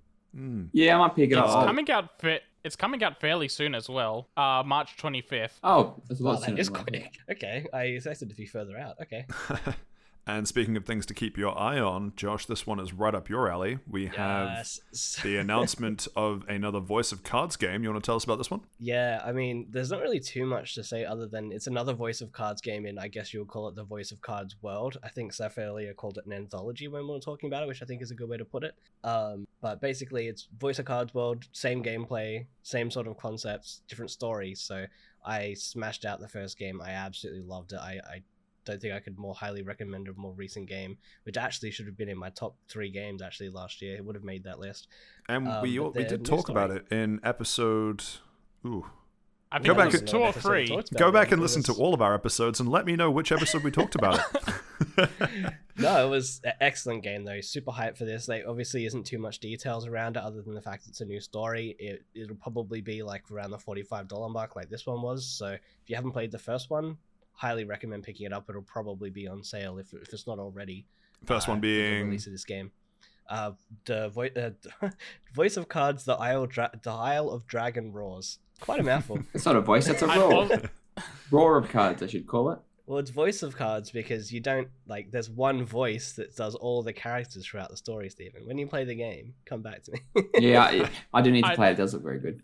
It does look very good. It is very good. I'd also like to highlight that this game also has DLC stuff coming with it, like the DLC card sets and boards.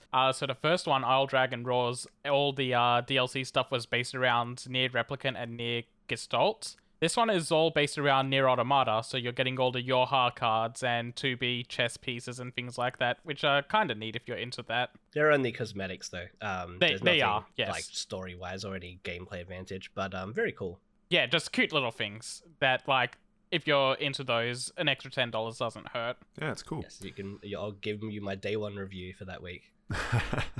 Next up on the list, we have Sony releasing an article about making an AI that can finally beat humans at Gran Turismo, and I just have to assume it's by cheating. It's actually apparently beating the top Gran Turismo players as well. By cheating. Yes. Insane, because the top Gran Turismo players, like, they'll just do a course for like a month straight to get better scores. So that's an achievement, to be honest. I bet it's because they don't wait 3 seconds with the indicator on before changing lanes. Damn those Lanes people. in a racing game, you're hurting me. So, from what I understand, is that they had 2 Gran Turismo events last year, one in April and one in October. They had the AI race against the people in the Gran Turismo players in April, and it was absolutely flawed by them. And by learning what those players were doing and just improving its like race lines and just general gameplay, they got it to come back in October and floor the players instead. From what I understand, they're trying to use this AI to like implement into Gran Turismo proper, like to give players a decent challenge instead of what CPUs currently have. So is that sort of similar to like the driver tasks that Horizon's got? Oh, sorry, that Forza's got? It would be that's a good question. It would be it's kind of similar. a similar starting point, but this would be much more refined. Like this would be a lot of computing resource to generate one AI set, and that's probably based on specific cars for specific tracks.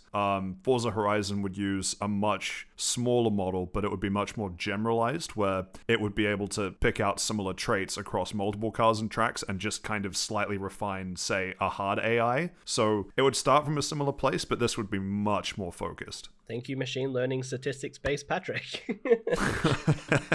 I believe this would also be like taking statistics from players and like just trying to learn from what players are doing to enhance itself. And if it was using any of mine, it would be ramming the top Gran Turismo players off of the track. I think the one thing I really look forward to in this is you sort of get to a point in Gran Turismo where you need to improve to get better, and if you have something to compete against and compare yourself to, like if they make it agile enough that you can have a ghost that just stays ahead of you just the whole time, then you can learn what that's doing and learn the tracks better and learn how to drive better. And I think that would be really cool. So I'd love to see that in place, because in the time trials they have like a demo car to say like, this is sort of what you, or at least they did have in some of the older games, where you could basically watch this car go and like race this car and drive through it, but it would usually take sort of the best line approach. So if that did that and scaled with you, that would be really cool. So you could keep improving your score. So what would the difference between, we're not going to get into a big chat about this now, but just gut feeling, what's the difference between having an AI that is dynamically staying ahead of you in a time trial, or, because let's say taking Horizon 5, right? If you do a time trial or any kind of rivals event on any track you want, it'll just find a player's ghost that is a second faster than you and ask, hey, do you want to race this next? Like, what, would you really get that much more from it being an AI compared to just a player's ghost? Well, I think so, yeah, because I think if you're comparing yourself to a player that's marginally better than you, then they may be doing something that you'll get into a bad habit of, that you'll then have to lose that habit to get when you find the next ghost that's slightly better. Whereas in this, it's probably always going to take a much more refined route and just do it slowly, because that's, AI is not going to throw itself off the road.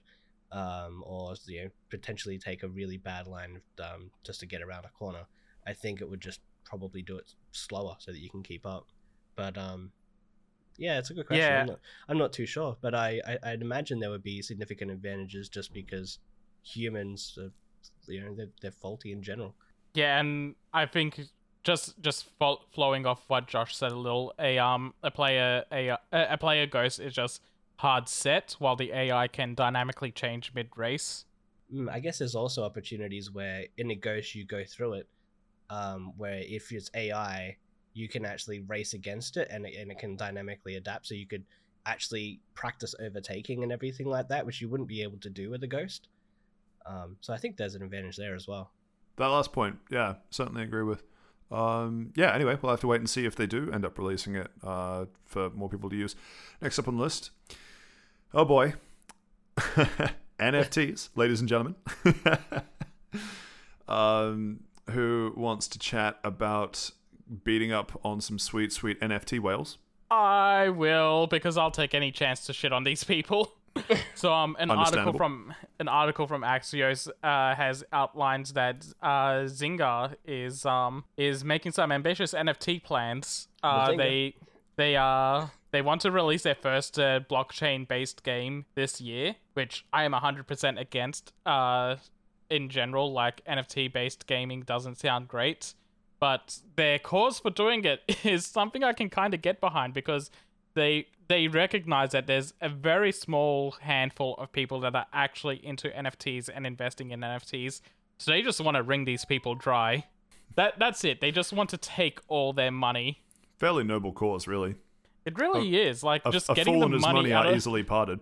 Yeah, just if we can just drain all the NFT people's money, it would be a much happier world. The only problem is that the money would be going to Zynga instead. But we've got to make Farmville 2. arguably Farmville less 2. evil? Oh no, we're up to Farmville 3 now, aren't we? I think so, yeah. Oh man, no.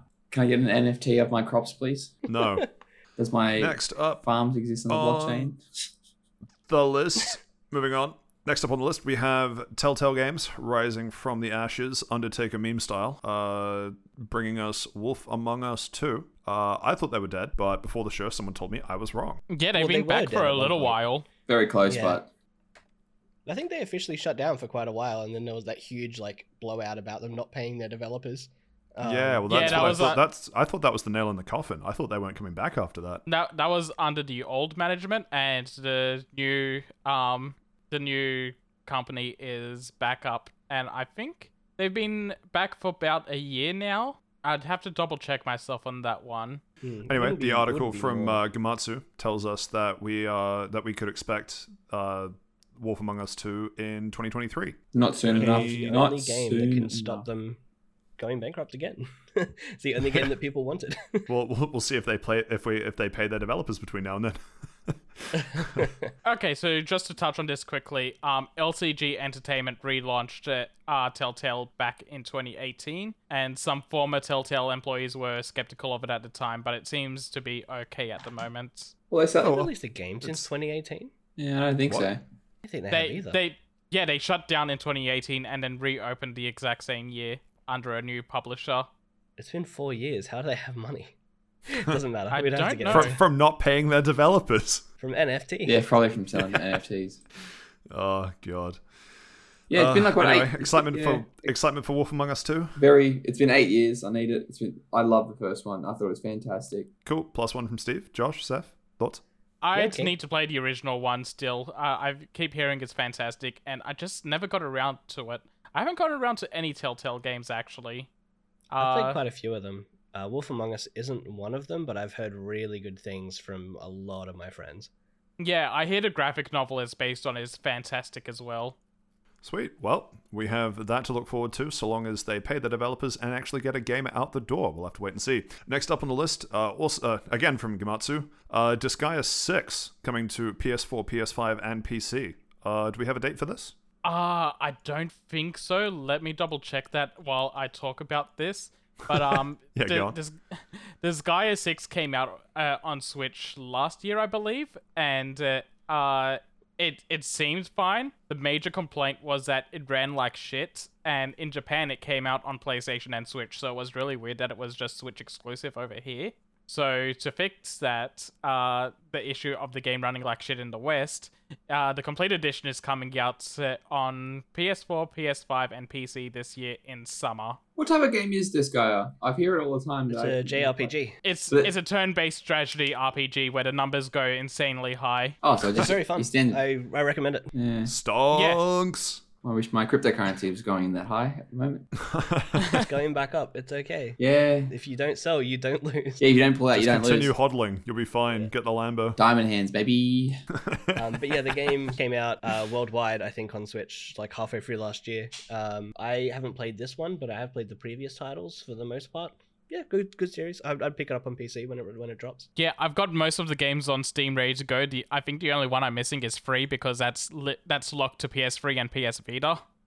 Really? I thought it got re-released, but yeah, no, it's all good. Yeah, Disgaea 6 I've actually been kind of keen on, so I'm glad it's coming to platforms where it will run well. Sweet. And finally, before we touch the Nintendo Direct content, another 6. GTA 6, in fact. Finally, it had been rumored for ages, but we finally have official word, also from Gematsu, that it's in development. Who wants to expand on this one? They say it's well underway in development as well, so that makes me think that it's probably in alpha or beta phase, and not just like concept arting at the moment. At least I'd hope so. But yeah, GTA 5 has been going 9 years.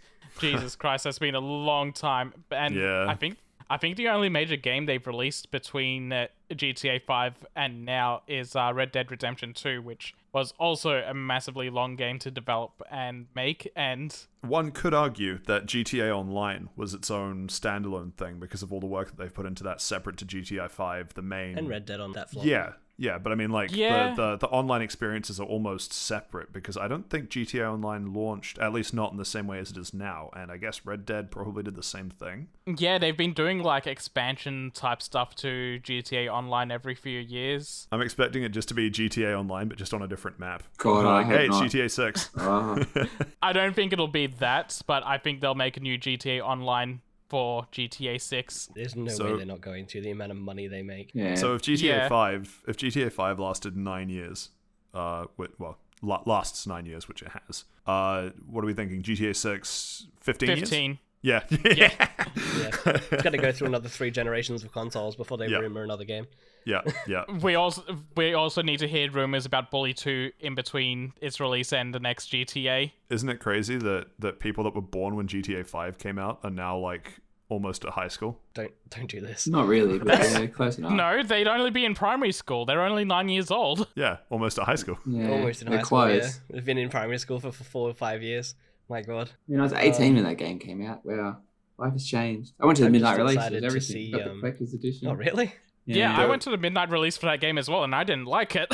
I didn't like it either. Why do you not I like it? remember Oh, I remember some. I've come to the absolutely- realization that after Red Dead Redemption, after Red Dead Redemption I liked, and I just don't like Rockstar games after that. I don't like how they feel. I just Fair picked it enough. up and I was like, wow, this isn't Saints Row. And then I put it back down. I remember because that came out right at like peak exam season for me in high school, and luckily GTA was never a series that I was super invested in, so I sort of just gave it a bit of a pass anyway. But I remember reading some absolutely wild stats about it was like one of the highest number of sick days taken by employees Yeah. around the world. When GTA 5 came out, because everyone took randomly got the flu day at the same time. Yeah, the only games that come close to that are the Dragon Quest games in Japan. Yeah, which it's almost a national holiday. It's crazy. They have to release those games on Saturdays now because too many people took days off Wow. for Dragon Quest 3. Yeah, it's nuts. The only thing I want to mention for GTA before we move on is I am just every single week Sony posts an image on the Australian store or the US store, whatever, on the Facebook page. It's the or Australian Twitter one. feed. There's always every single week. It's GTA 5 #1 sales because they count like the DLC stuff. Every Unless single there's week. a brand new release, in which case it drops to like top 5. But it's had streaks of like 30, 40 weeks. Like it needs to Yeah, stop. yeah, no, I just mean like it's only when like a new exclusive comes out that'll top it. Yeah, I don't want to see that image anymore. Please take it away. they're just replacing the same Absolutely image every week. Crazy numbers. It hurts me. That game is the hurts me most so successful much. game in history. That's not Tetris. But Actually, no, I think Minecraft. Minecraft is still Yeah, the Oh, most yeah, I guess. successful. I remember being at we did a bloody pub quiz about that, and I'm pretty sure Minecraft is still top, but like GTA 5 is easily top 5, which yeah. I think it's the top 4 AAA games. yeah, like it's bananas. Anyway, yeah, we'll have to obviously if there is more news to cover on GTA 6, we will probably more than likely cover it. But onto the main meat of what came out this week. Yesterday, in fact. Was it yesterday? Shoot. I'm Yeah, getting it was days mixed yesterday up. morning. Yeah, it's Oh, morning, yeah. 9 a.m. Good. Okay. This boost is really getting to me. Nintendo Direct. We've got a bunch of things to cover here, so why don't we just laundry list our way through it? First thing that we saw, or first thing that we're going to talk about, Fire Emblem Three Hopes. Yeah, so this is Who wants it? this is another Fire Emblem Dynasty Warriors style game. And this is interesting to me because it seems like they're doing another story path that's an alternate timeline to what is already in Three Houses. And that game already has 4 alternate storylines. So this is like another way to like deeply explore the Fire Emblem Three Houses world and timeline, which is kind of an interesting take. They do love their alternate timelines, and I guess sort of it. You can be a Fire Emblem fan, and I'm not really that sure you'd like these Dynasty Warrior games. It is a lot more action focused. I think the first one did fairly well. Yeah, but it was released on it was one of the new 3DS games. It was And also this- a Switch Yeah, game. and it was on the Wii U as well, I think. Yeah, I think it was late Yeah. Wii U, late 3DS, Yeah, and then came to Switch yeah, later. early Switch. Yeah. But yeah, I believe these games do fairly well, so it'll be just interesting to see. I think it'll be fun to play. I don't know if I'll get it myself, but I'll keep an eye out on it. Seth, Steve, Josh, similar thoughts? Yeah, I mean, new Fire Emblem games are always good, so yeah, no, I'm keen. Yeah, I probably won't be getting it. I don't care. I'll go. I need to go back and play Fire Emblem. I loved it. I want to play it Also, again, but I won't. Can't be. wait for Also it just- to introduce a character that we'll see in the next Smash game. More Oh, sci-fi. God damn it. More sword fighters. also Please, just before we that's what I move know. off it, just forgot to mention it's already got a release date announced. It's coming June 24th. Oh, ages away. Sweet. Next up in the direct list, we have Advanced Wars 1 and 2 coming April 8th. I never played either of these. Oh, they're amazing games. They're like grid-based, turn-style combat. You basically fight off 2 wars. You each have like one of 18 different types of units. I think it's 18. And then like a commanding officer. And it's kind of like Fire Emblem if it was an RTS. So you have, well, it's not real time though. It's like grid-based, but it's like actual like combat units, and you sort of send them to fight each other. And no, they're very, very good games. Rather than having like a hero unit or a character with a plot, you will have like Or a soldiers, character basically. with a plot. Sorry, it's just Yeah. it's like a funny thing. Like that's like a unit of game. Like you can have a character with plot, or or you can have just a generic NPC soldier. No, I loved the Advance Wars games. I played them a lot as a kid. So I'm very keen for that. Yeah, I'm also very keen on this. I haven't played Advance Wars before, but WayForward does good jobs with their remasters of everything, and they added voice acting into this game, which sounds pretty great. Really? I can't. Yeah, all the commanders have voice acting now. I cannot wait to hear Christina V in another game because she's in every WayForward game, and Interesting. yeah, it looks Advance really Wars cool. was I'll never get released it. never supposed to release in a Western market, and then there was a demand for it, so they brought it over years later, and then it blew up. So yeah, no, I'm excited. Yes, Fire Emblem was kind of the same way, where there was no hope of that coming to the West, and then they put a couple of characters in Smash Brothers, and there was suddenly a demand. anything to add, Steve? I sleep for this one. It just seems like Fire Emblem with like tanks and stuff. It's just It's more fun. it's nothing new. It's an old game. It's with a new hat. Fair But it's enough. got a new hat. Yeah. new hats are cool.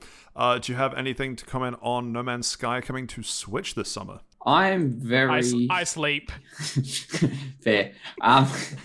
I'm not gonna get it. I've already fried myself out of No Man's Sky. I put more than probably 50 or 60 hours from both the PS4 and the Xbox versions. I just want to know how they actually do this.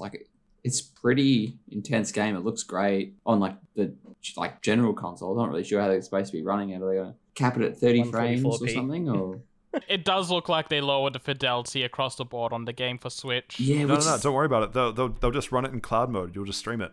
Yeah, so that's what I It thought. might be As- cloud mode. As soon as they said this, I'm like, all right, it's going to be like cloud mode. That's the only way they're going to be able to do it. But no, it's like the full game, which I'm very surprised and skeptical. They Like, didn't specifically say it wasn't cloud mode, did they? No, but I get the feeling it'd be one of those things that they would have said it straight away if it was. Like with the Kingdom Hearts stuff. They advertise it Yeah. specifically as being, Yeah, oh, how good. maybe. Okay, since you brought it up, I'll also just bring this up the list. Kingdom Hearts Cloud Edition was shown. It's already out. It's horrible. Yeah. Apparently, if you're inactive for 3 minutes, the game will kick you out of playing the game. Oh, fuck Oh off. my god. Wow, that's horrible. Hey, I need to go to the bathroom. Yeah. Oh, no. Did I save? Oh, no. Yeah. Gotta go take the tendies out of the microwave. Oh no. I haven't seen anyone that specifically say this happens, but I'd love to see that it kicks you out for watching a cutscene and not touching the controller. True. It would do that as well. Oh. Oh man. You're Surely just not. jamming out to simple and clean, and then boom, you're out. Oh no, I have to Wow. watch it again. You're just staring at like one piece of an item and then just googling to see if it's better or whatever, and then Yeah, just yeah. boots you. You Oh, get God. soft lock because you can't get through a cutscene fast enough. But also, it's just got the general like cloud problems of it's unresponsive, it's buggy. Oh, Yeah. actually, there's actually a new glitch with this version of the game where you can actually one-hit KO a ton of bosses in Kingdom Hearts 2 now. Oh, okay. I'm not sure how it works, but they bugged one of the Trinity Limit ability, and now it just one-hit KOs bosses. All Excellent. right. Fair Fantastic. enough. It's the best way New to play speedrun Kingdom Hearts category. without the boss fights. Next up on the list, Mario Strikers. I'm keen. Anyone else? I am super keen. I love what they did where the super moves have the arts, like they start going super shaded and cell shady looking with massive outlines, like the cover arts and the concepts art for these Mario Strikers games. I think I that really looks like that too. fantastic. What about the original Persona Striker? No, it looks good. Good take. The only thing I'm iffy on for this game is the gear system affecting stats. Yeah, that looks kind of interesting because I assume characters, because they have their own different abilities, will also have some sort of inherent stats as well. Yeah, and I feel like whenever these happen, eventually people just find a meta Yeah. gear set for characters, Yeah, and there'll be some micro optimization that everyone will just run.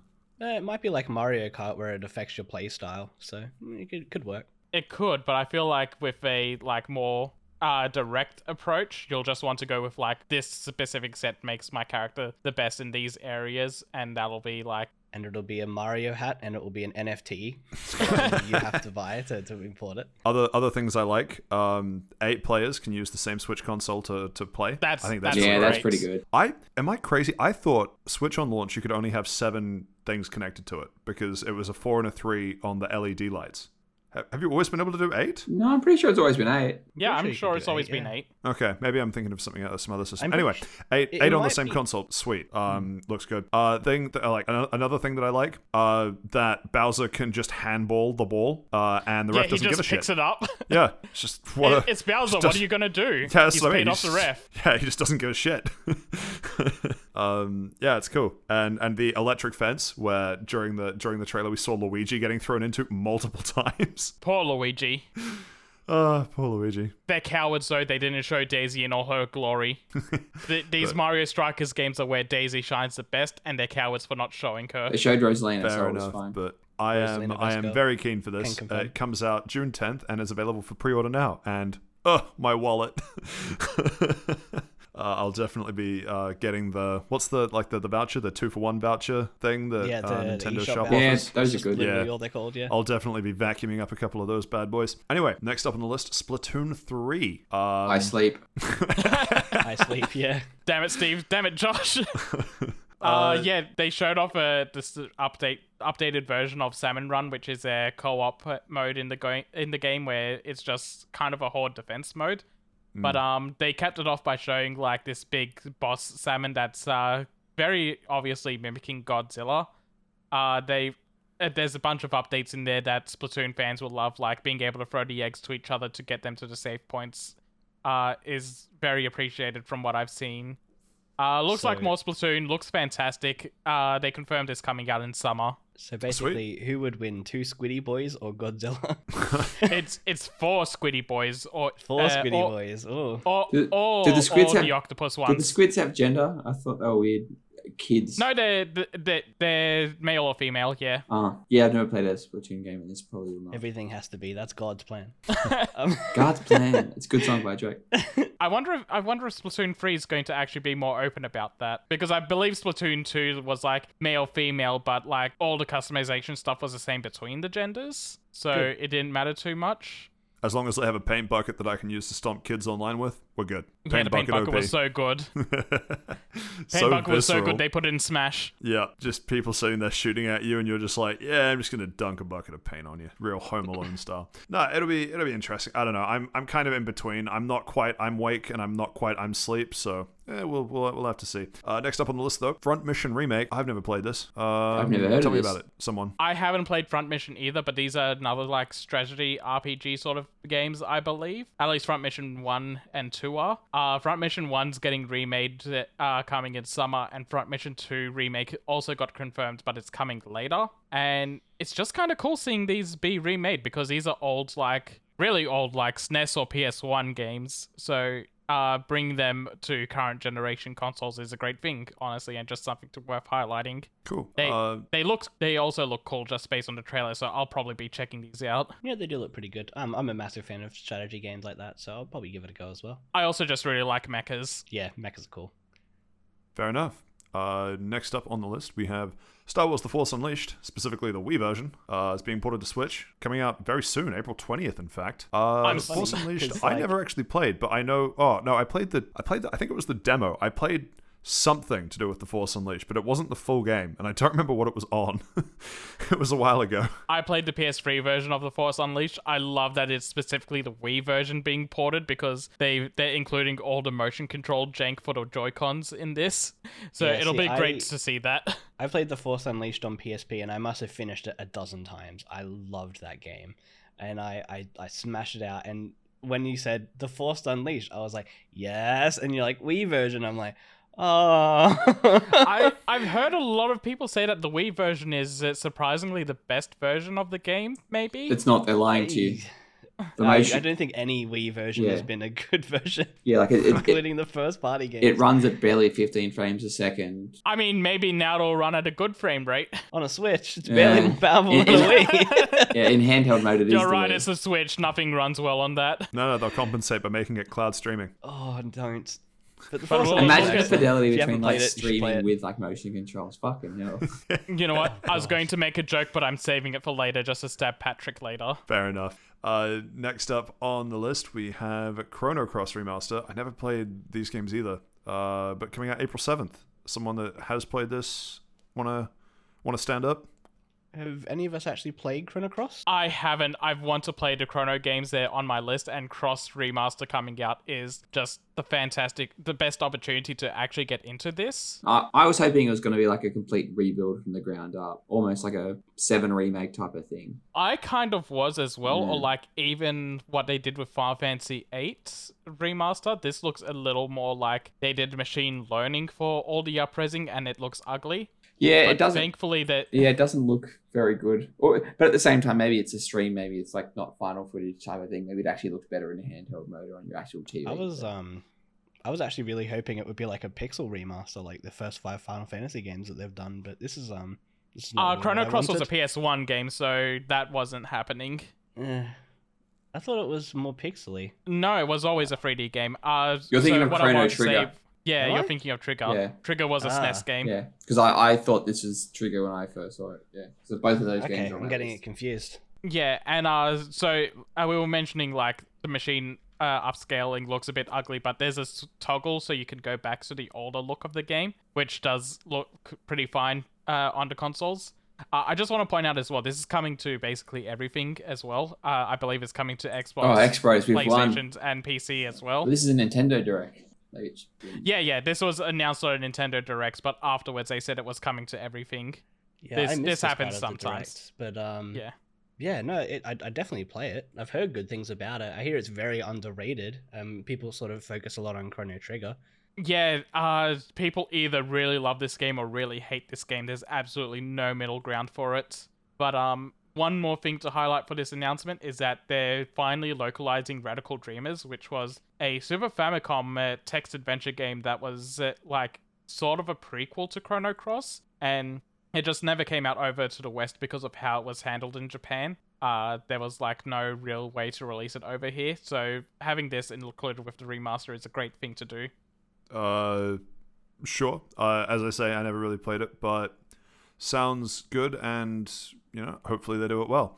Next up on the list, we have one that we are all going to be very excited to get more of, which is Kirby. Kirby's Lost World, The right? Forbidden Land, I think it Forbidden. is. Yeah, Forbidden Lands. Forbidden Land. Yeah. Anyway, super excited about this. We saw a gameplay trailer, and we had probably the most memeable thing to come out of a Nintendo Direct for a long time, which is Kirby's mouthful mode. And my God, the memes. I thought it was his God, foreskin. Stop. You're ruining Kirby I for me. I had such a visceral reaction to Kirby being stuck on the car like that. I was like both super excited and positively disgusted at the same time.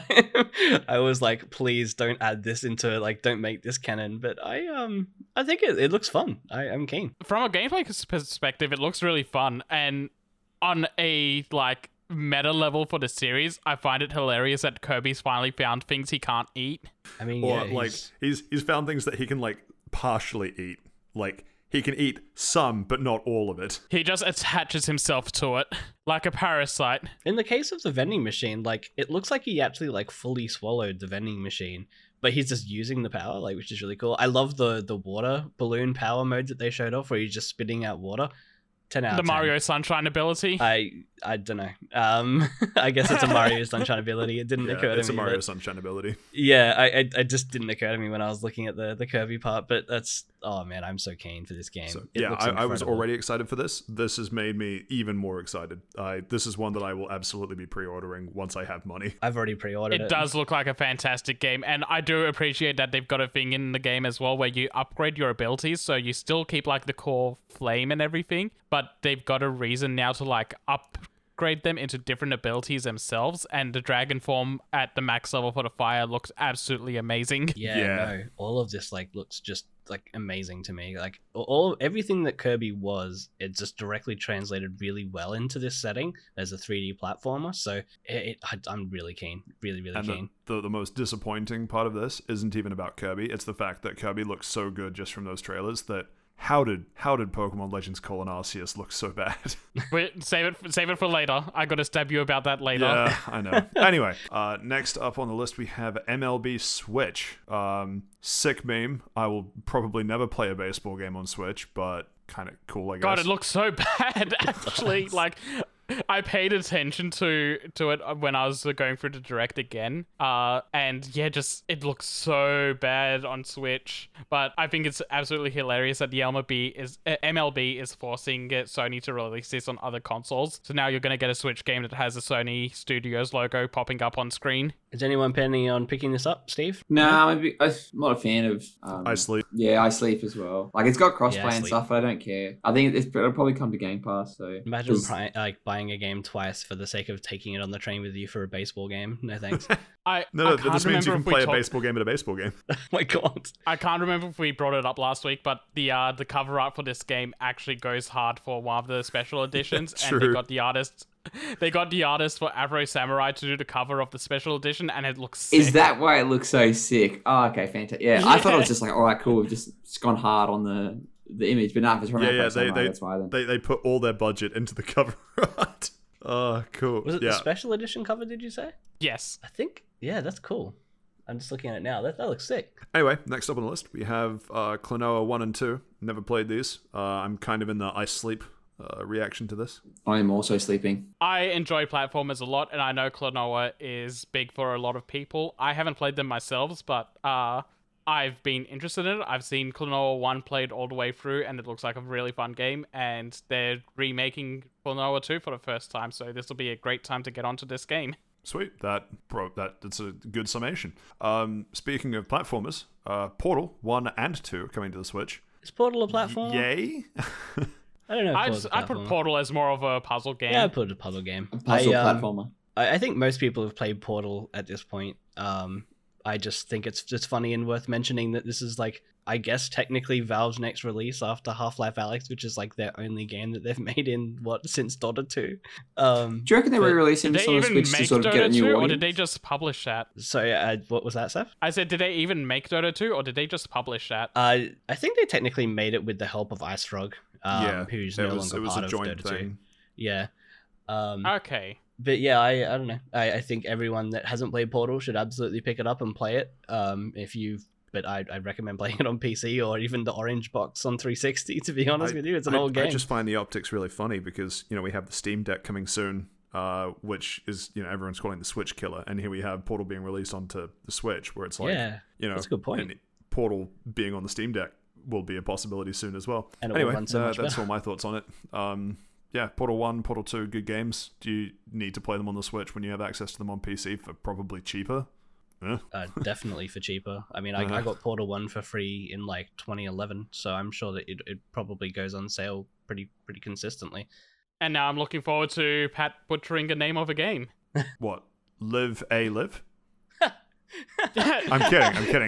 Live Alive is getting Yes, an beautiful. HD 2D. Did you really know, or was it Josh's laugh that gave that away? No, but from the direct, they said it, Live Alive. Okay, good. You didn't butcher. No, this one. I'll be honest. Initially, I thought I sleep, but by the end of the trailer, I wake. I'm actually kind of excited with this one.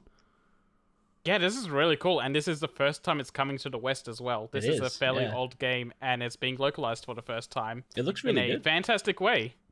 Yeah, I'm keen for it. I'll definitely pick it up. It seems like way up my alley as a type of game. So hell yeah. Coming out July 22nd. Any thoughts? It looks like a good version of Octopath Traveler, or at least what Octopath Traveler was trying to achieve. Octopath Traveler I'd agree was with that. good. It just didn't. It's just too many random encounters. It just got monotonous. But the actual gameplay loop and the fighting mechanics and everything were good. But yeah, anyway, I disagree with that. But I think this has potential to be better. So yeah. Steve, any thoughts? I sleep. Fair enough. Yeah, You seem to be sleeping a lot during this Nintendo Direct. I'm going to be very curious about your score at the end. Because he has Xbox stocks, he can't drop his stock back. When we get to the end and I'm giving an overall score on this, I will make my feelings on this direct very apparent. And you'll understand why I sleep so much. It's okay. 10 out of 10 for Tycho. Next up on the list, we have Nintendo Switch Sports, a welcome edition harkening back to, what was the previous one? Wii U Resort? Yeah, the Wii U one actually had one, yeah, and they did it in a really stupid way where you had to buy passes. But Really? it's been many years, so this was a welcome sight, a welcome return, where we have badminton, soccer, volleyball, bowling, tennis, and it's like sword fighting, isn't it? Chambara. Yeah, that's what I said. Fencing, Yeah, right? coming out April 29th, and the best part, we have online playtests happening soon. Yeah? Next weekend. Yeah, next week actually, yeah. You have to sign up from the 6th. You sign up on the 16th, and you can play on the 17th, the 18th, and the 19th, if I remember correctly. I've never been more awake in my entire life. Online playtest happening, 18th to 20th. I guess that's probably Australian One more dates. day. But it's only for 45 minutes. It's ridiculous. Oh wow, that's really You got short. 45 minutes. Yeah, that's really dumb. And if it fucks up, which it probably will, oh well. More importantly, And I we don't also have to buy have, Mario Golf now yeah, because they're well- reskinning it. I was going to say, speaking of golf, we have coming in spring as free DLC, I think they said. And there was also some update to the soccer mode that they were going to do as a little later on. I think it was the leg. I thought that was going to be in from the start, where you get the leg strap that comes with Wii Fit, not Wii Fit, Ring Fit Adventure, and you can attach the Joy-Con to your leg and kick the Is ball that into where that's the from? goals. They mentioned it, and I'm like, Yeah. oh, Yeah, they're that's introducing what's a new peripheral. No, and they had mentioned that it so Ring Fit. casually. No, it sounded like they were doing something with the soccer mode that was coming as free DLC later on. So there's this regular soccer mode, and then there's an addition or an extension to it in some way. Anyway, super hyped for this one. It'll be fun. It'll be a nice sequel to 1-2 Switch, which was kind of a shit, I don't know, tech demo for the Switch. I'm fairly keen on this, but I will be even more excited when they re-add boxing into it. Yeah, I want to play boxing. Yeah. Next up on the list, Taiko no Tetsujin, also known as Drum Simulator. We got over 500 songs coming to this one, but I'm still not super keen for this. I'm not discounting it, but this sort of game never really enthused me, even though some of the soundtracks... rhythm games? I like rhythm games. I just don't like... I feel like this one's going to be like Joy-Con motion rhythm games, and I can't really be fucked. It should come Yeah. with a drum kit that you can tap. Most of the Taiko games come with a specialized controller with a drum, and you can tap on it. So I imagine that will probably come with that kit. Donkey Kong bongos? Effectively, yeah. Yeah, I think you could play these with Donkey Kong bongos at one point. Yeah, I think so. But yeah, I think the main release is coming with 30-ish songs, and it's a subscription you gotta subscribe to get over 500 songs. I think it was a bit over But- 30. But yeah, Maybe, not but many. also Under worth- 100. Also worth pointing out was in the game's track list is they're putting Megalovania in there because of course they are. Yeah, they're putting in mean, quite a few 10 out of that 10. are interesting enough to play. But yeah, I don't know. That's a wait and see for me. If it didn't require a physical purchase, so I can get the drums, I'd probably give it a go. But Bro, just digitally wouldn't be download the doing a drums. subscription. Yeah, sure. You wouldn't Would download you the download a drum. car? You wouldn't download a drum kit. You would download a drum kit. Fucking watch me. No, I'm just curious, just while we're on this, I wonder if it's going to be part of, and it probably won't be because it's not first party, but yeah, they're obviously adding various DLC packs into the Switch Online. I wonder if this subscription will be one of them that you get for the I premium doubt it service. because this is a third party Yeah. company and not Yeah. Nintendo. But they also, Nintendo might pay them to add it in because they don't really have a lot of stuff they're putting in there, but I doubt it as well. I guess they did with the Sega Genesis stuff. They paid Sega to do those on the pass. Yeah, I mean, I would like to see it happen because I don't think that many people are going to shell out for an extra 500 songs on a subscription service. But if it wasn't subscription, right, I think more people would. But subscription is not everything has to be a subscription, guys. Move on. Yeah. Yeah, like it's Yeah. ridiculous. Like I don't really care about this game, but it's weird how they've got a subscription model. So yeah, it's just weird. Maybe it says a lot about our society, to be honest. Thank that you we for live- that Capitalism, baby. philosophical insight from Steve. Metroid Dread also got a bit of a feature in the Direct. We are getting a first major update featuring 2 new difficulty modes. Dread mode and Rookie mode, where Dread mode looks like it's just an Oko Yeah, it's an playthrough. Oko, yeah. Yep, one hit KO playthrough. And rookie mode heals you double the amount of what the regular mode does. So basically, they're just adding extreme hard mode and very easy casual mode right now. So you got you got Sigma and Chad mode. Yeah, basically. They're also doing a second update in April that's going to add a boss rush mode, which is very appreciated. People have been asking for that. That's cool. Any other thoughts to add to it? I sleep. Not really. I don't think I'm going to touch the updated difficulty modes. They seem a bit excessive, but I'll probably go back to the game when the boss rush mode comes out. Fair The enough. only thing I want to mention is that I personally didn't expect Metroid Dread to get updates in general. So this was a surprise to me, and if they add more content to the game or even DLC after the fact, I think that'd be a good thing for the Battle Metroid Royale series. So, God no. Okay, no, I take that back. I don't want it anymore. Subscription-based battle royale mode. God no. Who let Patrick have the microphone? Sorry. From be. one of the things which we all watched the Direct pretty much simultaneously when it was streaming live, and let's just say when we started seeing little hints of Mother, there were a couple of us that were really excited for what could have been a hinted Mother 3, only to have that God, this trailer was so evil. the biggest It rug was. pull of the entire Direct. Seth, how are you feeling? Have you recovered? Yeah, because honestly, it's not surprising. They keep doing this to Mother fans. They do. I mean, Truly the most oppressed peoples. I don't know how they keep getting They away with are even more oppressed than the X-Bros. I mean, it. So I if they feel want like Mother 3 on the- the Xbox, right? Oh, imagine! Oh you my guys god! are Imagine if they listening, put it on reach out. Xbox or for Nintendo consoles. Oh my god! But no, I was watching this laughing because I mean I haven't played the Earthbound games yet. I've seen people play them; they look very good. I think I'd really enjoy them, but I haven't played them yet. So even having the opportunity to play the Earthbound games is going to be really good. But I think I'm hoping that the build up for this and the release of these 2 games will be like a test or a push to see if they really need to localize Mother 3. But they did that on the Wii U already. Yeah, No but one bought the Wii no U. one played They- the Wii U. Seth, breathe. These breathe. games, these games sold very well on the Wii U for what the Wii U market base was. Yeah, but that's not. It's not enough. It's like not two for the people. Wii U. Yeah, I was one of them. It sold more than Wonderful 101. Well, I've never even heard of that, so I don't even know what that is. It's okay. Only 5 people bought that game. There you Yeah, go. and 6 people brought Mother. No wonder it sold better. Earthbound, yeah.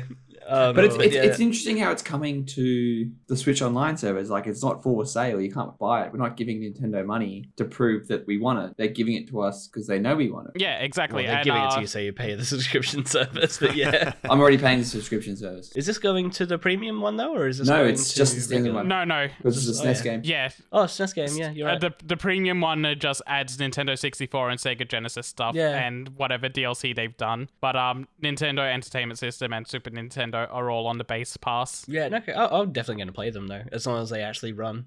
I'll play them. Maybe give it a week or two. God, they're going to do GPA at some point. They're going to do Mother 3 on that, and it's going to be behind the premium Yeah, pass. keep telling yourself that, just like it'll come out when the Switch 2 gets out. If they ever do, well, They've the literally been- general idea I'm Mother 3's the been general trying to be idea I'm localized. trying to- Mother 3's been trying to be localized for like 20 million years. the general idea I'm trying to push is that whenever they do the GBA, it's going to be behind the premium pass. it will be, and I will pay for that. The GBA was the best handheld console that has ever existed. So Keep telling yourself Yeah, that, buddy. I The know PSP that and the for a Vita fact. are right Okay, here. that's a Josh and a Seth. And the take. 3DS. Nintendo DS. the Technically, Nintendo the Switch DS is a was portable great, console but as well. nah. So. nothing held my attention like. So the they have GBA. these flip phones right now, and you can emulate. They're sent to the repair shop for about 6 weeks, Yeah. but when they come back, Not, They not didn't get get a donuts. snake checking in. It's literally like you've got a DS in your pocket. That's the whole reason I bought the Fold. But yeah, no, I guess we can move on. We're still not getting Mother 3. Earthbound looks great. If you haven't played it, you should probably play it. I will be one of you, and yeah, probably review that at some point in the coming weeks. So we've been, Mother fan very excited to play Mother for the first time. So Yeah. we've had a lot of chat about whether something would be behind Nintendo's premium subscription service, and one thing that we got from the Direct that is available behind Nintendo's premium subscription service is an update to Mario Kart 9. What? Sorry, no, typo. Mario Kart 8. Track Pack. Woo. It's been like 6 years since this came out on the Switch, and they're finally updating It it. was basically a launch title on Switch, wasn't it? I And- remember getting and- this Yeah. very It soon wasn't after long I got the after. Switch. And don't I got forget, the this Switch came at out midnight originally on launch. the Wii U. Yeah. Did. Don't believe their Yeah, I lies. had it on the it had Wii an U. entire season pass on the Wii U. Haven't they had the entire Splatoon franchise like that's existed after Mario Kart 8? Yes. Yeah, they have. Yes, they have. They've had multiple franchises that have existed since. They can't keep But getting no, away with it. these are the same developers as Splatoon. Like this development team specifically is the same as the Splatoon ones. So they've done 3 Splatoon games in between Mario Karts. Crazy. Anyway, so we have a season pass bringing 48 new tracks to the game. Sorry, Which not is new. doubling the amount of tracks to the game. That's insane. Yeah, 48 tracks. Some of them are new. Some of them are remasters of old tracks. By the end of 2023, Which is 2 they're being years. released in waves and will cost $25 for all 48 tracks. Or, as I said, you can get it with their premium online subscription service. Thoughts on this versus just having it as Mario Kart 9? I've seen mixed opinions. So, on one hand, I'd really like a Mario Kart 9 that updates everything, but we're also kind of getting to the end of the Switch's life. Then again, there's always rumors that a new Switch model is coming out, so it would have been cool to have Mario Kart 9 as a launch game. Didn't last It will week be at we the end of 2023. Didn't last week we reported that we're only halfway through the life cycle anyway? Yeah, Yeah, but we were also speculating that maybe they'll do like a Switch 2 as Yeah. like the Yeah, Switch. to extend the life. Yeah, the Switch. stop. This new Switch 3DSU. Yeah. Switch.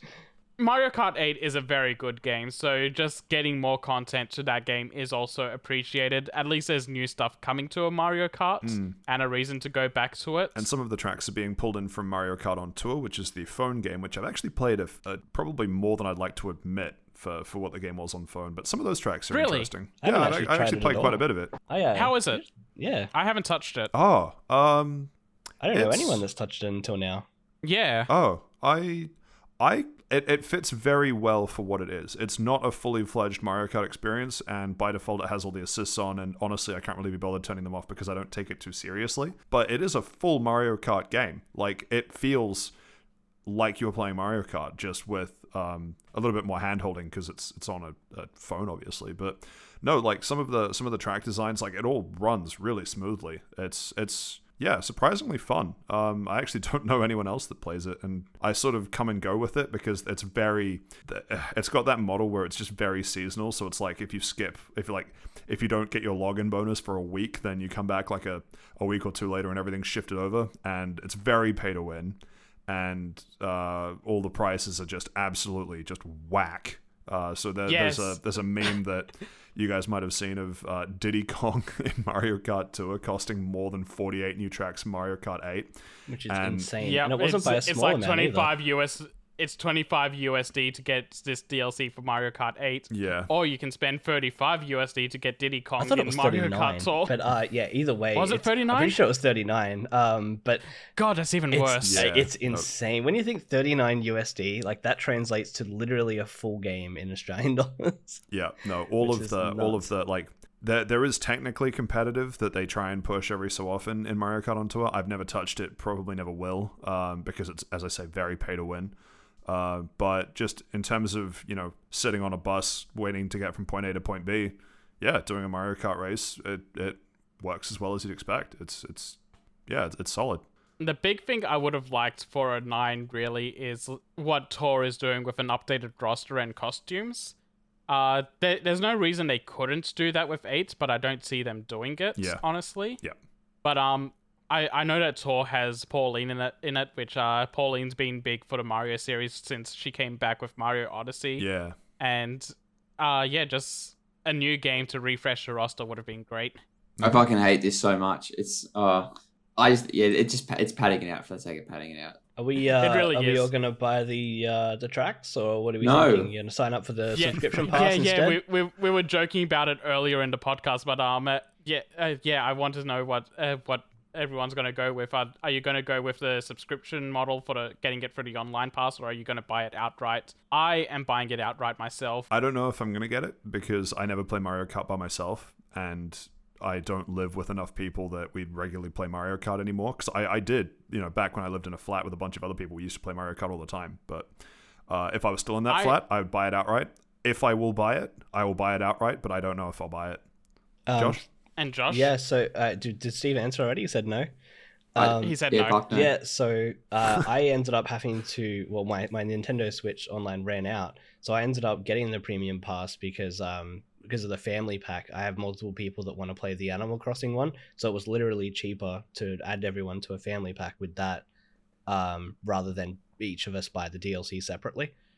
So I ended up doing that. So I'll probably download it and give the tracks a go, but they don't look as polished as what the Mario Kart 8 ones do to me. They look like phone ports, but yeah, some of the tracks are from Tor, and you can tell Yeah. from a glance. But like some of I them think look some quite of the other good. ones, whatever's coming from other games should look great. So the biggest concern I have is that with the 48 tracks, when they say that there's a track coming from Tour, what Tour does is they say this is a track, let's say Mushroom Kingdom, and then as a separate track they'll say this is Mushroom Kingdom, and they'll give it a variant name like R1 or L3 or something. And what that means is that they'll stick a bunch of ramps in random places to slightly change the track. They'll give it more elevation or something, but it's the same area, it's the same environment, it's just driven slightly differently.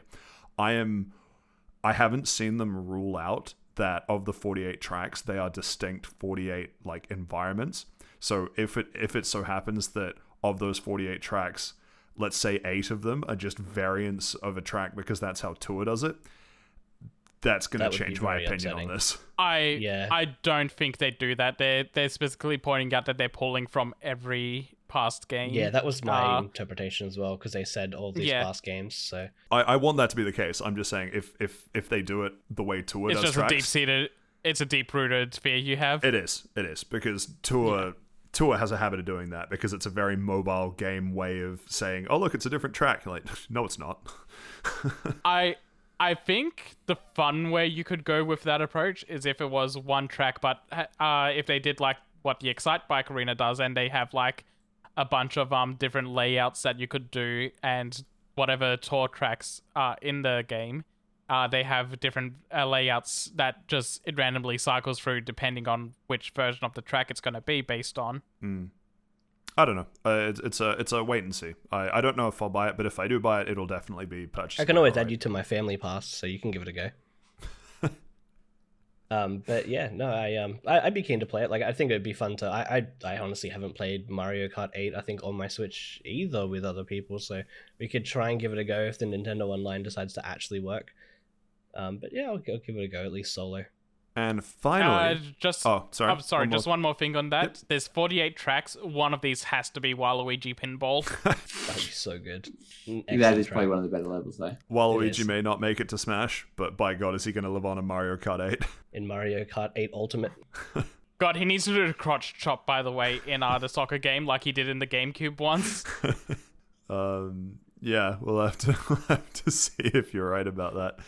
But the last thing on the docket, the last thing from Direct that we're going to discuss is Xenoblade Chronicles 3, coming September. Now, this was interesting. The moment this trailer came out, I just yelled in our group chat, this looks better than Pokemon Arceus. Don't. Weird. By a It looks lot. so pretty. You ruined It what was a looks so good pretty reveal for a by going, Switch look at game." this bad game. Yeah. Uh, And Keen it butt. destroyed me on the inside as a result because I went back and looked at Arceus and went, shit, you know what? He's Yeah. right. it even looks better than Rise though. Like this game looks amazing for if it looks like what they're showing it as. I don't know how they're going to run it on the Switch. It looks excellent. True. Yeah, especially with a September release, and we don't know if there's another Switch model coming out. Like, this could have been a launch game for another Switch model, and I would believe it. Yeah, I would believe it as well. It looks excellent. I don't know how they're going to do it, but we'll see. But yeah, excitement. Xenoblade Chronicles. Yeah, excitement for I'm 3. I'm very excited about this. I've only played Xenoblade Chronicles 1. I haven't played the updated version on Switch yet, but I will.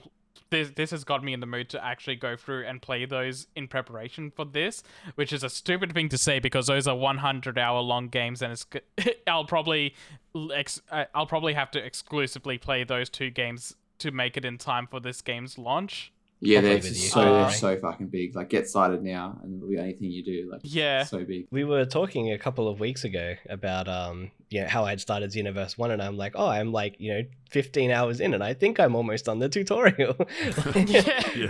Yeah. They're beefy games. I need to keep playing them as well, so we can talk about them, hype up each other. The interesting thing about this though is that so Xenoblade 1 and Xenoblade 2 were different worlds, and Xenoblade 3 seems to be clashing those 2 worlds together. Yeah, there's been multiple images I've seen of people pointing things out, like I forget its name, but the guy holding the sword, and then there's the thing that blocks your way in number 2, and then the sword being like through this I guess corpse in number 3.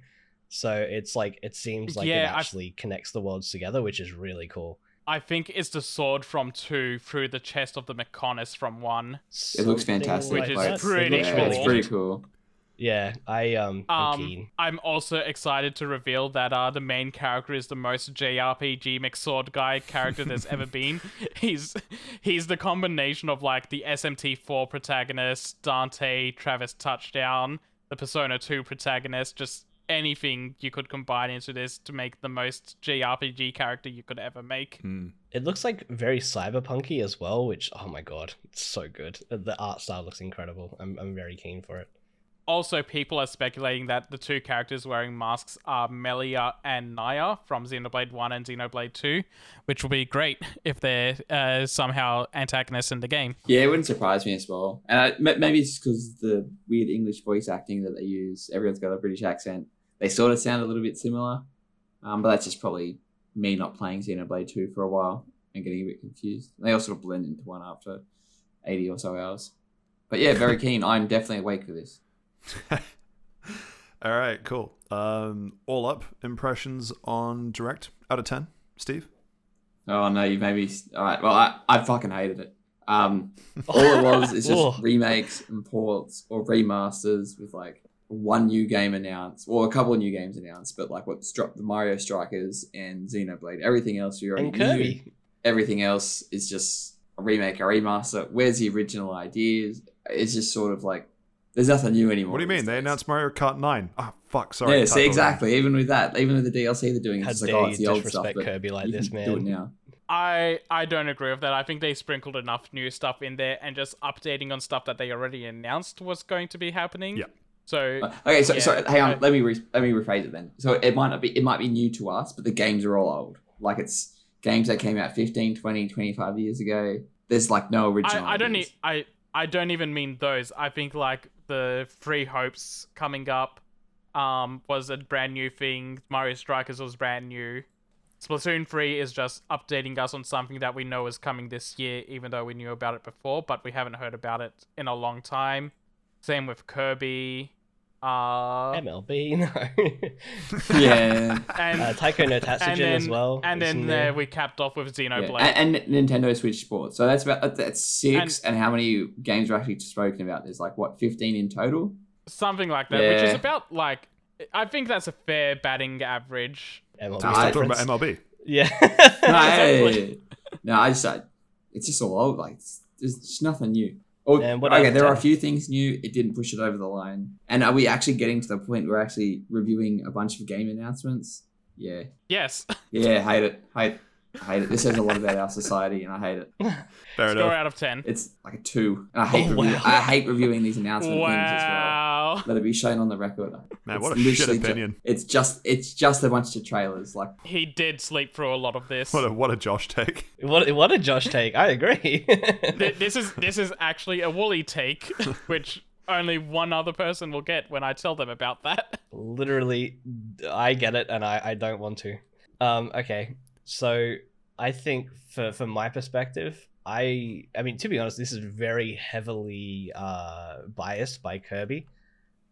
So probably maybe like a 7, I think, would be sort of a fair guess. There's enough new stuff to keep me interested. There's enough old stuff that is new to us because it's being ported for the first time. And there's the games that they chose to remake are well loved. So I really enjoyed this. Yeah, so this direct was heavily geared towards me and my taste specifically because I enjoyed nearly everything that was announced here. I would have given it a 9 out of 10, but that Mother 3 bait was so strong I had to drop it down to So a it's 7. a 4. No, it's a 3 out of 10. Yeah, it loses 3 points because Mother 3, so it's now 6 out of 10. Fair enough. I would also give it a 7. I actually got hyped seeing some of the trailers, and Direct, sort of, they've been a bit hit and miss. I'm less interested in the strategic remasters and remakes, but something like Live Alive did actually capture my attention. So 7 out of 10 from me. And that is the end of the Direct chat and the end of part 2. Now we have an audience question for this week. Bum-ba-da-bum-ba-da-bum-ba-da-bum-ba-da-bum. It is from Trinity, who asks, what's your favorite gaming... Hi, Trin.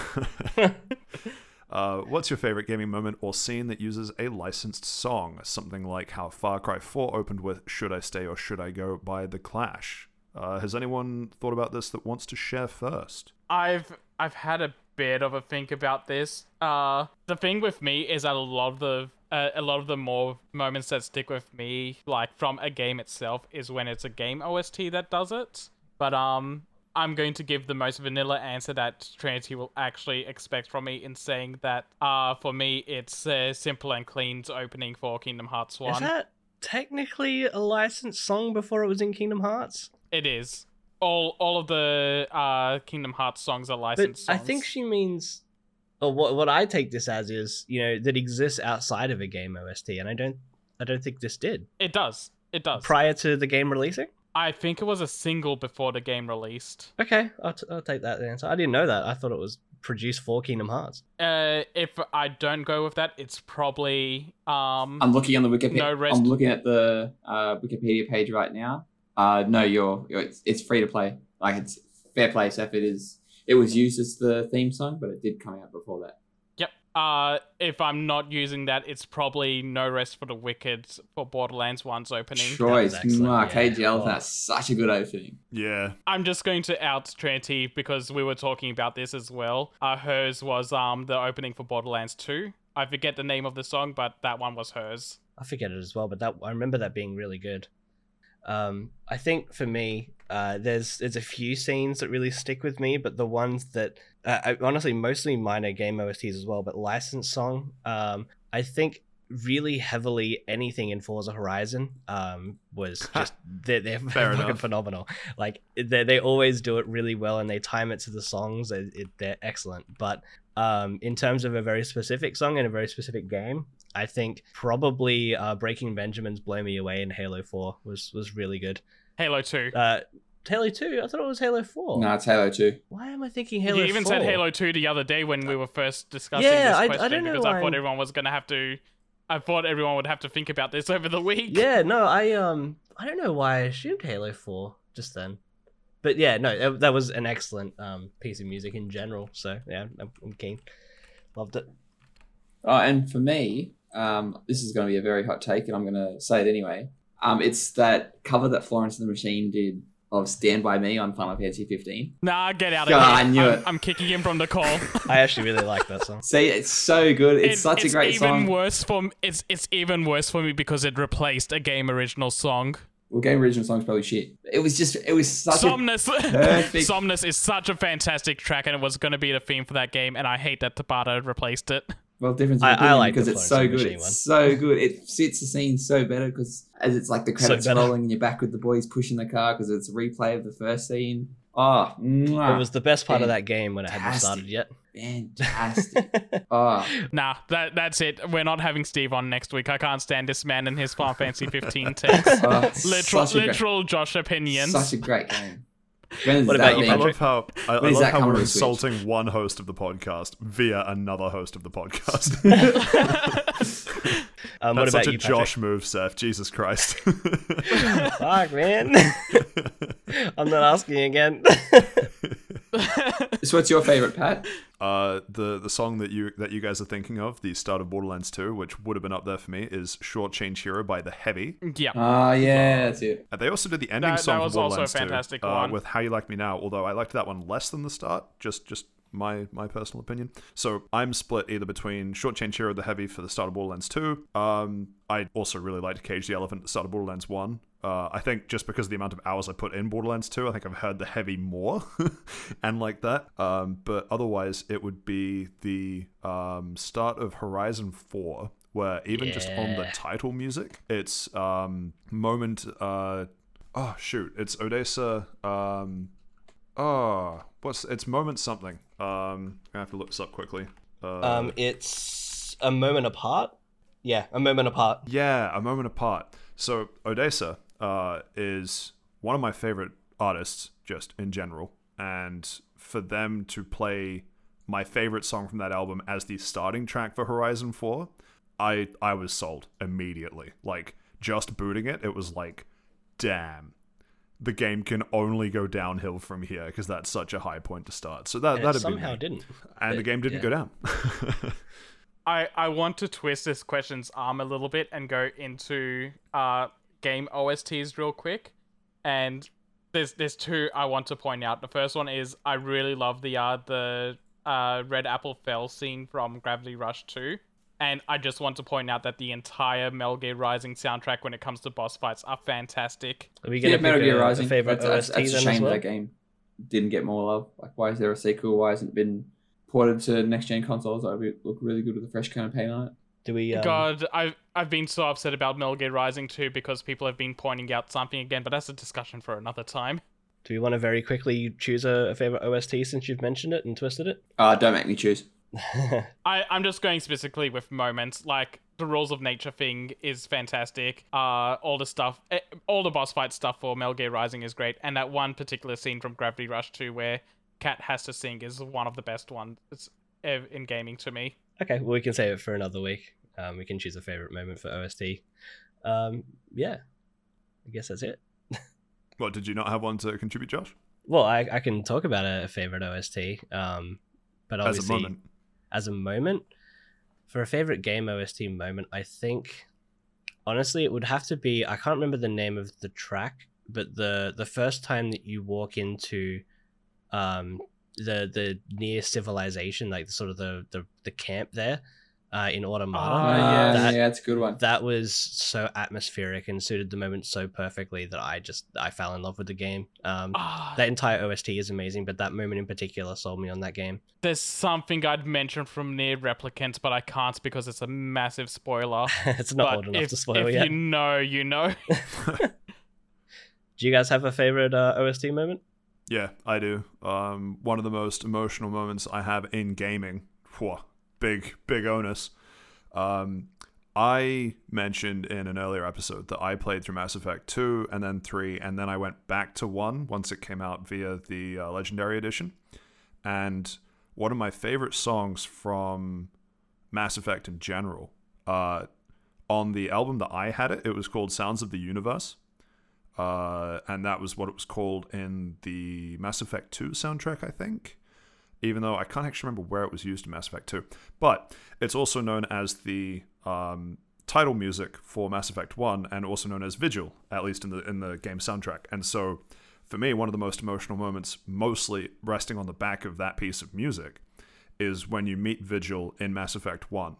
And I don't know. I don't really know. I can't put my finger on why that moment is so emotional, but that hits me every time. And I've played through Mass Effect 1 multiple times since, and every time you get to that Vigil moment and you learn about the fate of the Proteans and everything else, that combined with the song, like the soundtrack choice and how it was my favorite piece of music from the Mass Effect series, and then to have that as the title music for Mass Effect 1, whole thing ties it together. Favorite soundtrack-based moment in gaming for me. Easy. High praise. Very high praise. It was a good moment. Steve? Oh god, don't fucking make me pick. Just pick one of them. You don't have to say the peak. Yeah. Oh, It's the Wii menu music, isn't it? the Wii Shop The channel. cursed one where it just doesn't ever drop. Boom, Oh, that's boom, that boom, shit. boom, boom, boom, Um, boom, The boom. the Gen 2 champion theme, but it never hits the real beat. That's so cursed. I can't stand Yeah. that one. Oh my god. Or special shout out to Final Destination, but to the Wii to the Wii Shop music. I need to hear that one. Oh god, I haven't heard that, but that sounds awful. It's just like, you know that someone's gonna die, but you don't know when it's gonna happen, and it's just got that little, it's just got that loop going. It's so good. Going back to licensed songs, any Space Jam remix. Yeah, absolutely. Yeah, I I'll can take agree. it. There. Yeah, but in cool. terms I of think that- sorry. OSTs, I don't know. The Undertale one's fantastic. Final Fantasy, all the Final Fantasies. Well, do you have a specific moment in a game though? I don't know. The final boss fight with Sephiroth in Final Fantasy VII, when it's got that big orchestral soundtrack.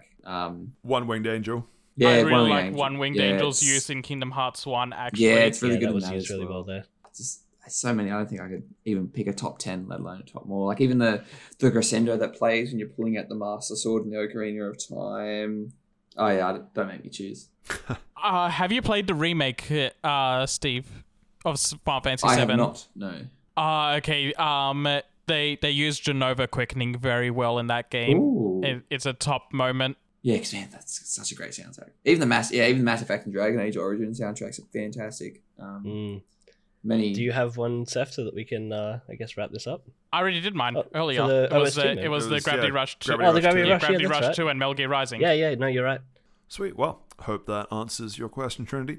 If anyone out there listening would like us to answer a question, or just tell Josh why he's wrong, they can reach out to us either on Twitter at Fast Travel Lounge minus one of the L's in the middle, so Fast Travel Lounge, as I say, minus an L. Facebook at Fast Travel Lounge with both L's, or email fasttravellounge@gmail.com. And with that, we come to the end of episode 11. I realize this one might be a bit longer because of the direct, but hopefully you enjoyed. Thank you for listening, and we'll see you again at the Fast Travel Lounge next week. Goodbye.